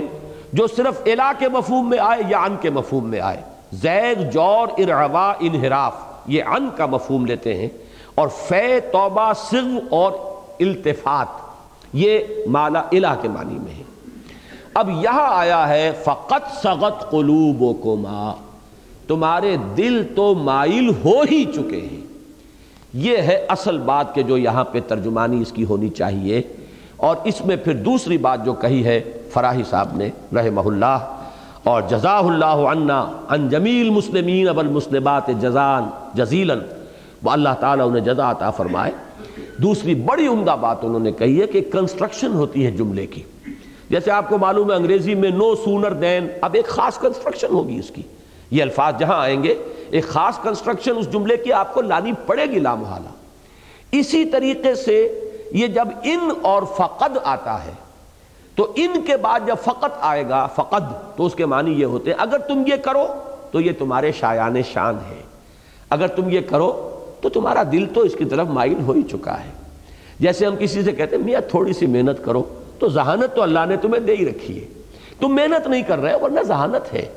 تم اگر ذرا سی محنت کرو تو صلاحیت تمہارے اندر ہے، ذرا سی ہمت کرو تو استعداد تمہارے اندر ہے۔ یہ جو ہوتا اگر اور اس کے بعد تو، اگر یہ کرو تو یہ تو ہے ہی، اگر تم یہ کام کرو تو یہ تو تمہارے لیے بات تیار ہو ہی چکی ہے۔ یعنی کسی کام کی تسہیل اور تمہید آتی ہے جبکہ ان کے ساتھ شرط آئے اور پھر فقط کے ساتھ اس کی جزا آئے۔ ان تتوبا الی اللہ فقد صغت قلوبکما، اگر تم اللہ کی جناب میں توبہ کرو تو تمہارے دل تو اس کی طرف مائل ہو ہی چکے ہیں، یہ اس کا ترجمہ کیا جائے گا۔ اور تیسری بات جو ہے اس کا اضافہ کیا مولانا اصلاحی صاحب نے کہ ایک نفسیاتی حقیقت کو اگر سامنے رکھا جائے تو یہ ہوتا ہے بسا اوقات آپ کے دل میں تو ایک احساس پیدا ہو چکا، لیکن کوئی شے زبان پر لانے سے روک رہی ہے، ہچکچاہٹ ہے، آپ کو واضح ہو چکا ہے آپ پر کہ آپ کی غلطی ہے، لیکن کوئی عزت نفس آپ کو روک رہی ہے، تو آپ کہیں گے بھائی بات اعتراف کر لو، دل میں تم مان چکے ہو، تم اعتراف کرو کہ مجھ سے خطا ہوئی ہے، اور تمہارا دل جو ہے مانتا ہے اس بات کو۔ اسی طریقے سے اب یہ ہے وہ معاملہ میں جس پر پھر عرض کروں گا کہ بہت سے معاملات میں اصلاحی صاحب سے اختلاف ہے، لیکن اس معاملے میں سمجھتا ہوں کہ بہت بڑی خدمت انہوں نے کی ہے جو یہ نقطہ بھی اس میں ایڈ کیا ہے۔ دو نقطے تو ہیں جو کہ مولانا فراہی کہہ رہے ہیں اللہ ان کے استاذ کے، تیسرا انہوں نے ایڈ کیا ہے کہ خانگی زندگی میں بیوی اور شوہر کے درمیان ایک خاص قسم کا رشتہ ہوتا ہے، ایک ناز کا معاملہ بھی ہوتا ہے، کوئی ادا بھی ہوتی ہے، یہ رشتے جو ہیں خانگی زندگی کے اندر یہ تمام اس کی چاشنی اور اس کے اندر جو ایک خوبی ہے اس کے اندر یہ چیزیں شامل ہوتی ہیں۔ تو حضرت عائشہ صرف حضور کی امتی نہیں ہے، زوجہ بھی تو ہے نا۔ حضرت حفصہ صرف حضور کی امتی نہیں ہے، زوجہ بھی تو ہے۔ ایک عام امتی اور ایک زوجہ میں فرق ہوگا کہ نہیں ہوگا؟ اسی طریقے سے حضرت حمزہ حضور کے امتی بھی ہے، چچا بھی تو ہے۔ حضرت عباس حضور کے امتی بھی ہے، چچا بھی تو ہے۔ اب اس میں جو ایک نئی ڈائمنشن پیدا ہو جاتی ہے، تو بسا اوقات شوہر اور بیوی میں جب کوئی روٹھا منائی ہوتی ہے وہ ہوتی رہتی ہے، تو اس کے اندر اس طرح کی بات ہوتی ہے کہ ایک بات دل میں آ بھی گئی ہے، لیکن جو اعتماد ہے بیوی کو اپنے شوہر پر، اسے اندازہ ہے کہ شوہر کو مجھ سے محبت ہے، تو وہ انتظار کرتی ہے کہ شوہر ہی کچھ نرمی برتے۔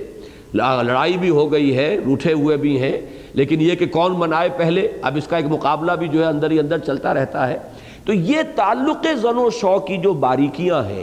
اس کو اگر یہاں سامنے رکھا جائے تو بات بالکل ایک دوسرے رنگ میں آئے گی کہ ان تتوبا الی اللہ فقط صغت قلوبکما، اگر تم اللہ کی جناب میں واضح طور پر توبہ کرو، اعتراف کرو خطا ہوئی ہے، غلطی ہوئی ہے، تو تمہارے دل تو مائل ہو ہی چکے ہیں، دلوں میں تو تمہیں احساس ہو چکا ہے کہ تم سے خطا ہوئی ہے۔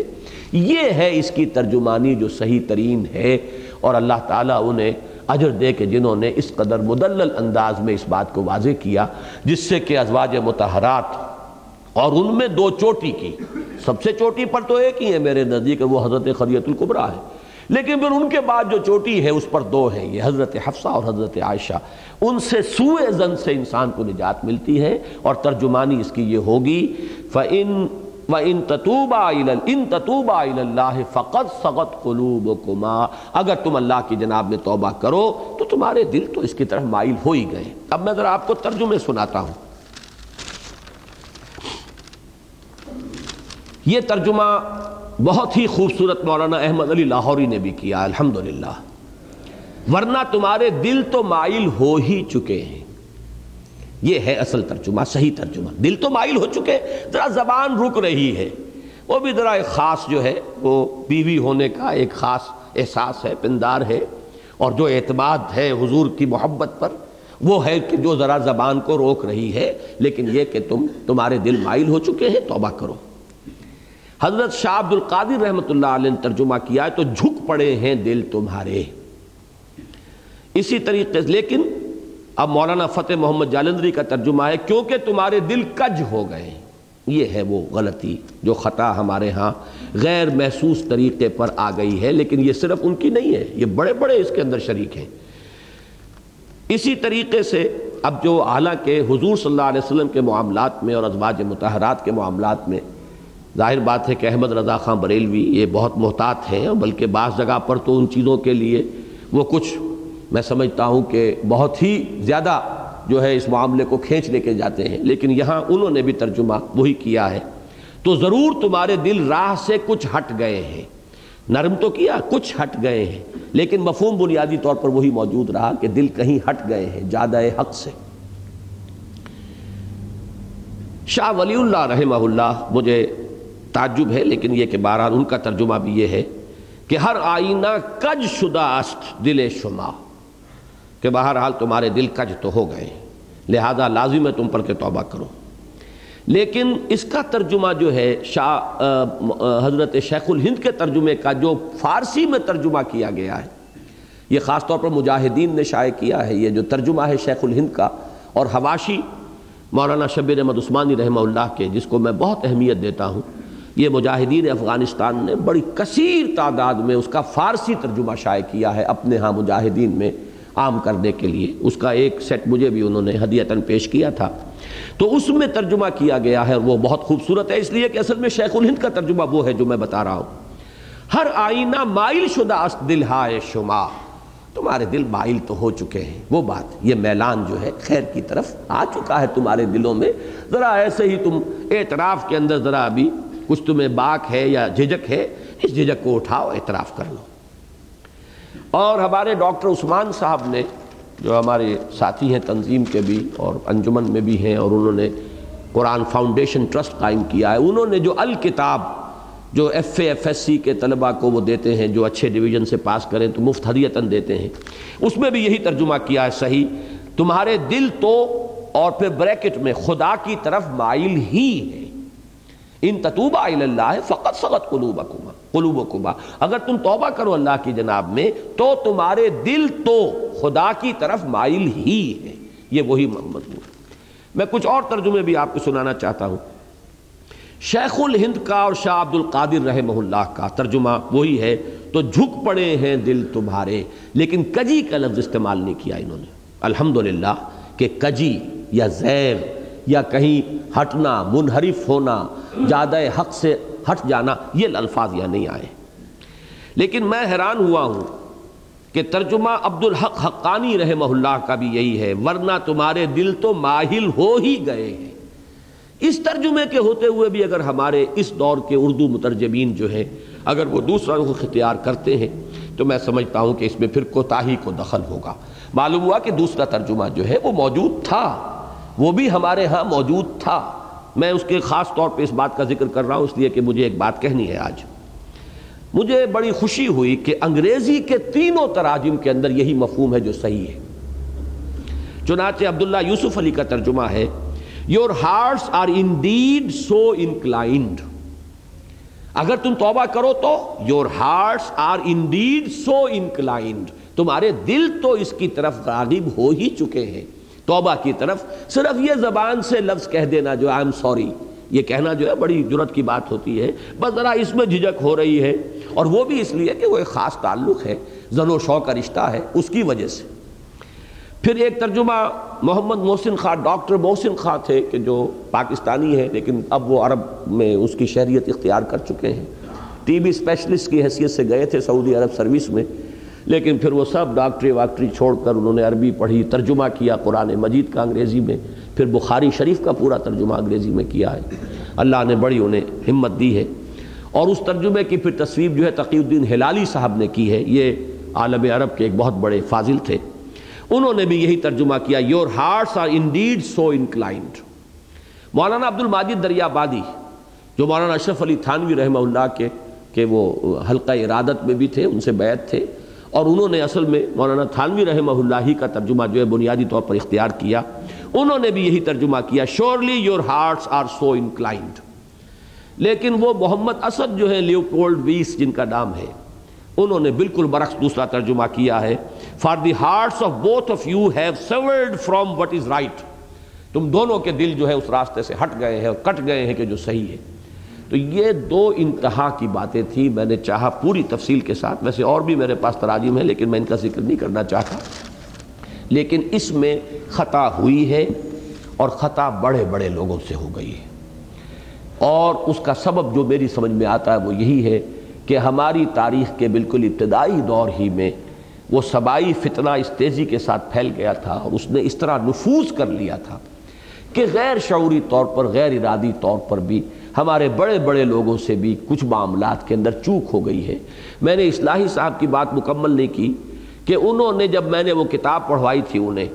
اور انہوں نے اعتراف کیا کہ میری آنکھیں کھل گئی ہیں، پھر باقاعدہ ایک اعلان میں نے ان سے لکھوا کر میثاق میں شائع کرایا، توبہ نامہ، کہ مجھ سے بھی بے شعوری میں اور کچھ اثرات جو ہمارے معاشرے کے اندر ہیں، عام ہو گئی ہیں چیزیں، میری زبان اور قلم سے بھی کچھ گستاخی کے کلمات ٹپک گئے ہیں، میں آج ان سب سے رجوع کرتا ہوں اور توبہ کرتا ہوں اللہ کی جناب میں کہ صحابہ کرام میں سے کسی کے ساتھ اگر کوئی اس طرح کا معاملہ میں نے کیا ہے تو اللہ تعالیٰ مجھے معاف فرمائے، اور یہ میں نے میثاق میں باقاعدہ اعلان شائع کرا۔ بہرحال اب اس آیت میں آگے بڑھیے، ان تتوبا الی اللہ فقد صغت قلوبکما، بلکہ میرا یہ خیال ہے کہ آج ہمیں درس تو یہیں ختم کرنا ہوگا۔ البتہ میں ایک بات تھوڑے سے وقت میں اور آپ سے عرض کر دوں،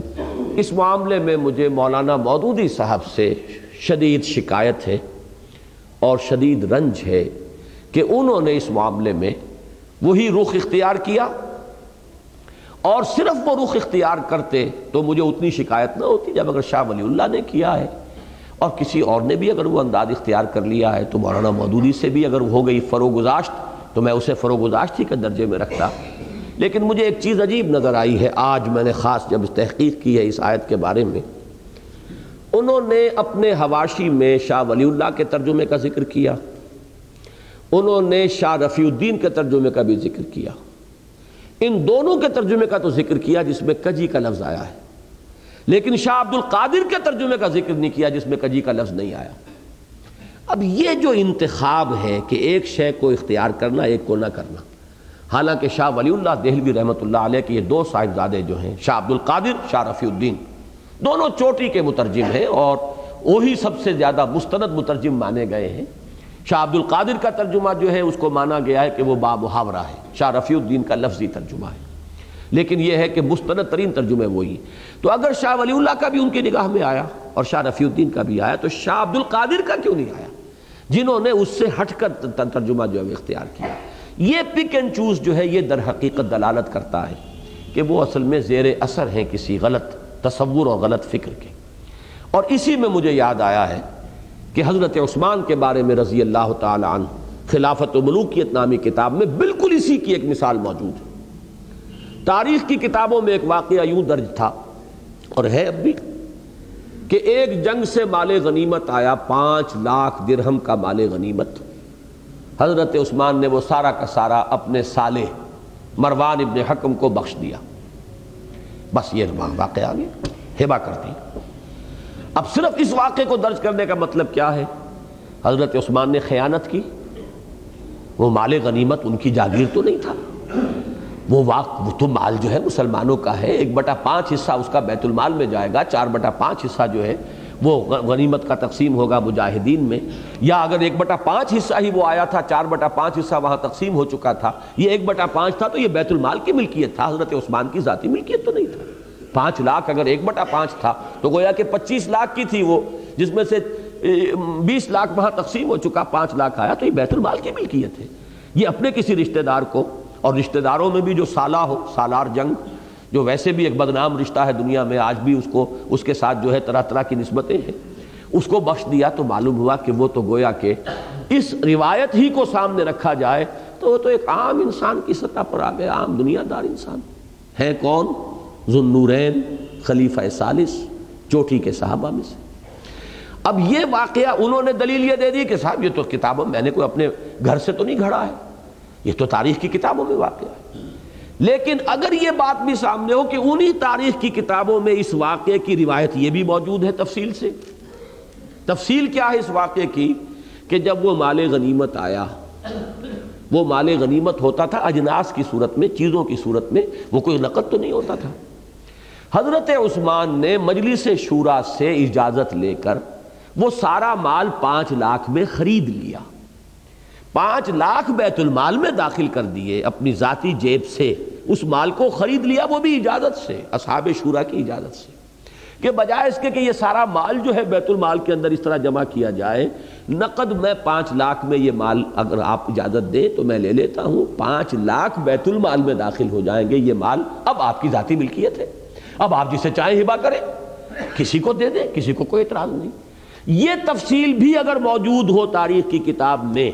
پھر ایک شخص اس واقعے کو جو ہے مجمل بیان کرتا ہے تو معلوم ہوتا ہے کہ یہاں کوئی نہ کوئی نقطہ نظر کی کجی ہے، کوئی ٹیڑھ ہے، کوئی اپنی سوچ کے اندر جو ہے وہ غلطی جو ہے وہ پیدا ہو چکی ہے۔ تو یہ ہے اصل میں وہ بات جس کی مجھے ایک اور جو ثبوت ہے وہ آج ملا ہے کہ اس میں ترجمے جو اس ترجمے کی تائید کرنے والے ہیں کہ دل کج ہو گئے تمہارے، توبہ کرو اللہ کی جناب میں، تمہارے دل ٹیڑھے ہو گئے، راہ حق سے ہٹ گئے، تو وہ ترجمے تو انہوں نے بیان کر دیے، شاہ ولی اللہ کا بھی اور شاہ رفیع الدین کا بھی، لیکن شاہ عبد القادر کا ترجمہ بیان نہیں کر رہے۔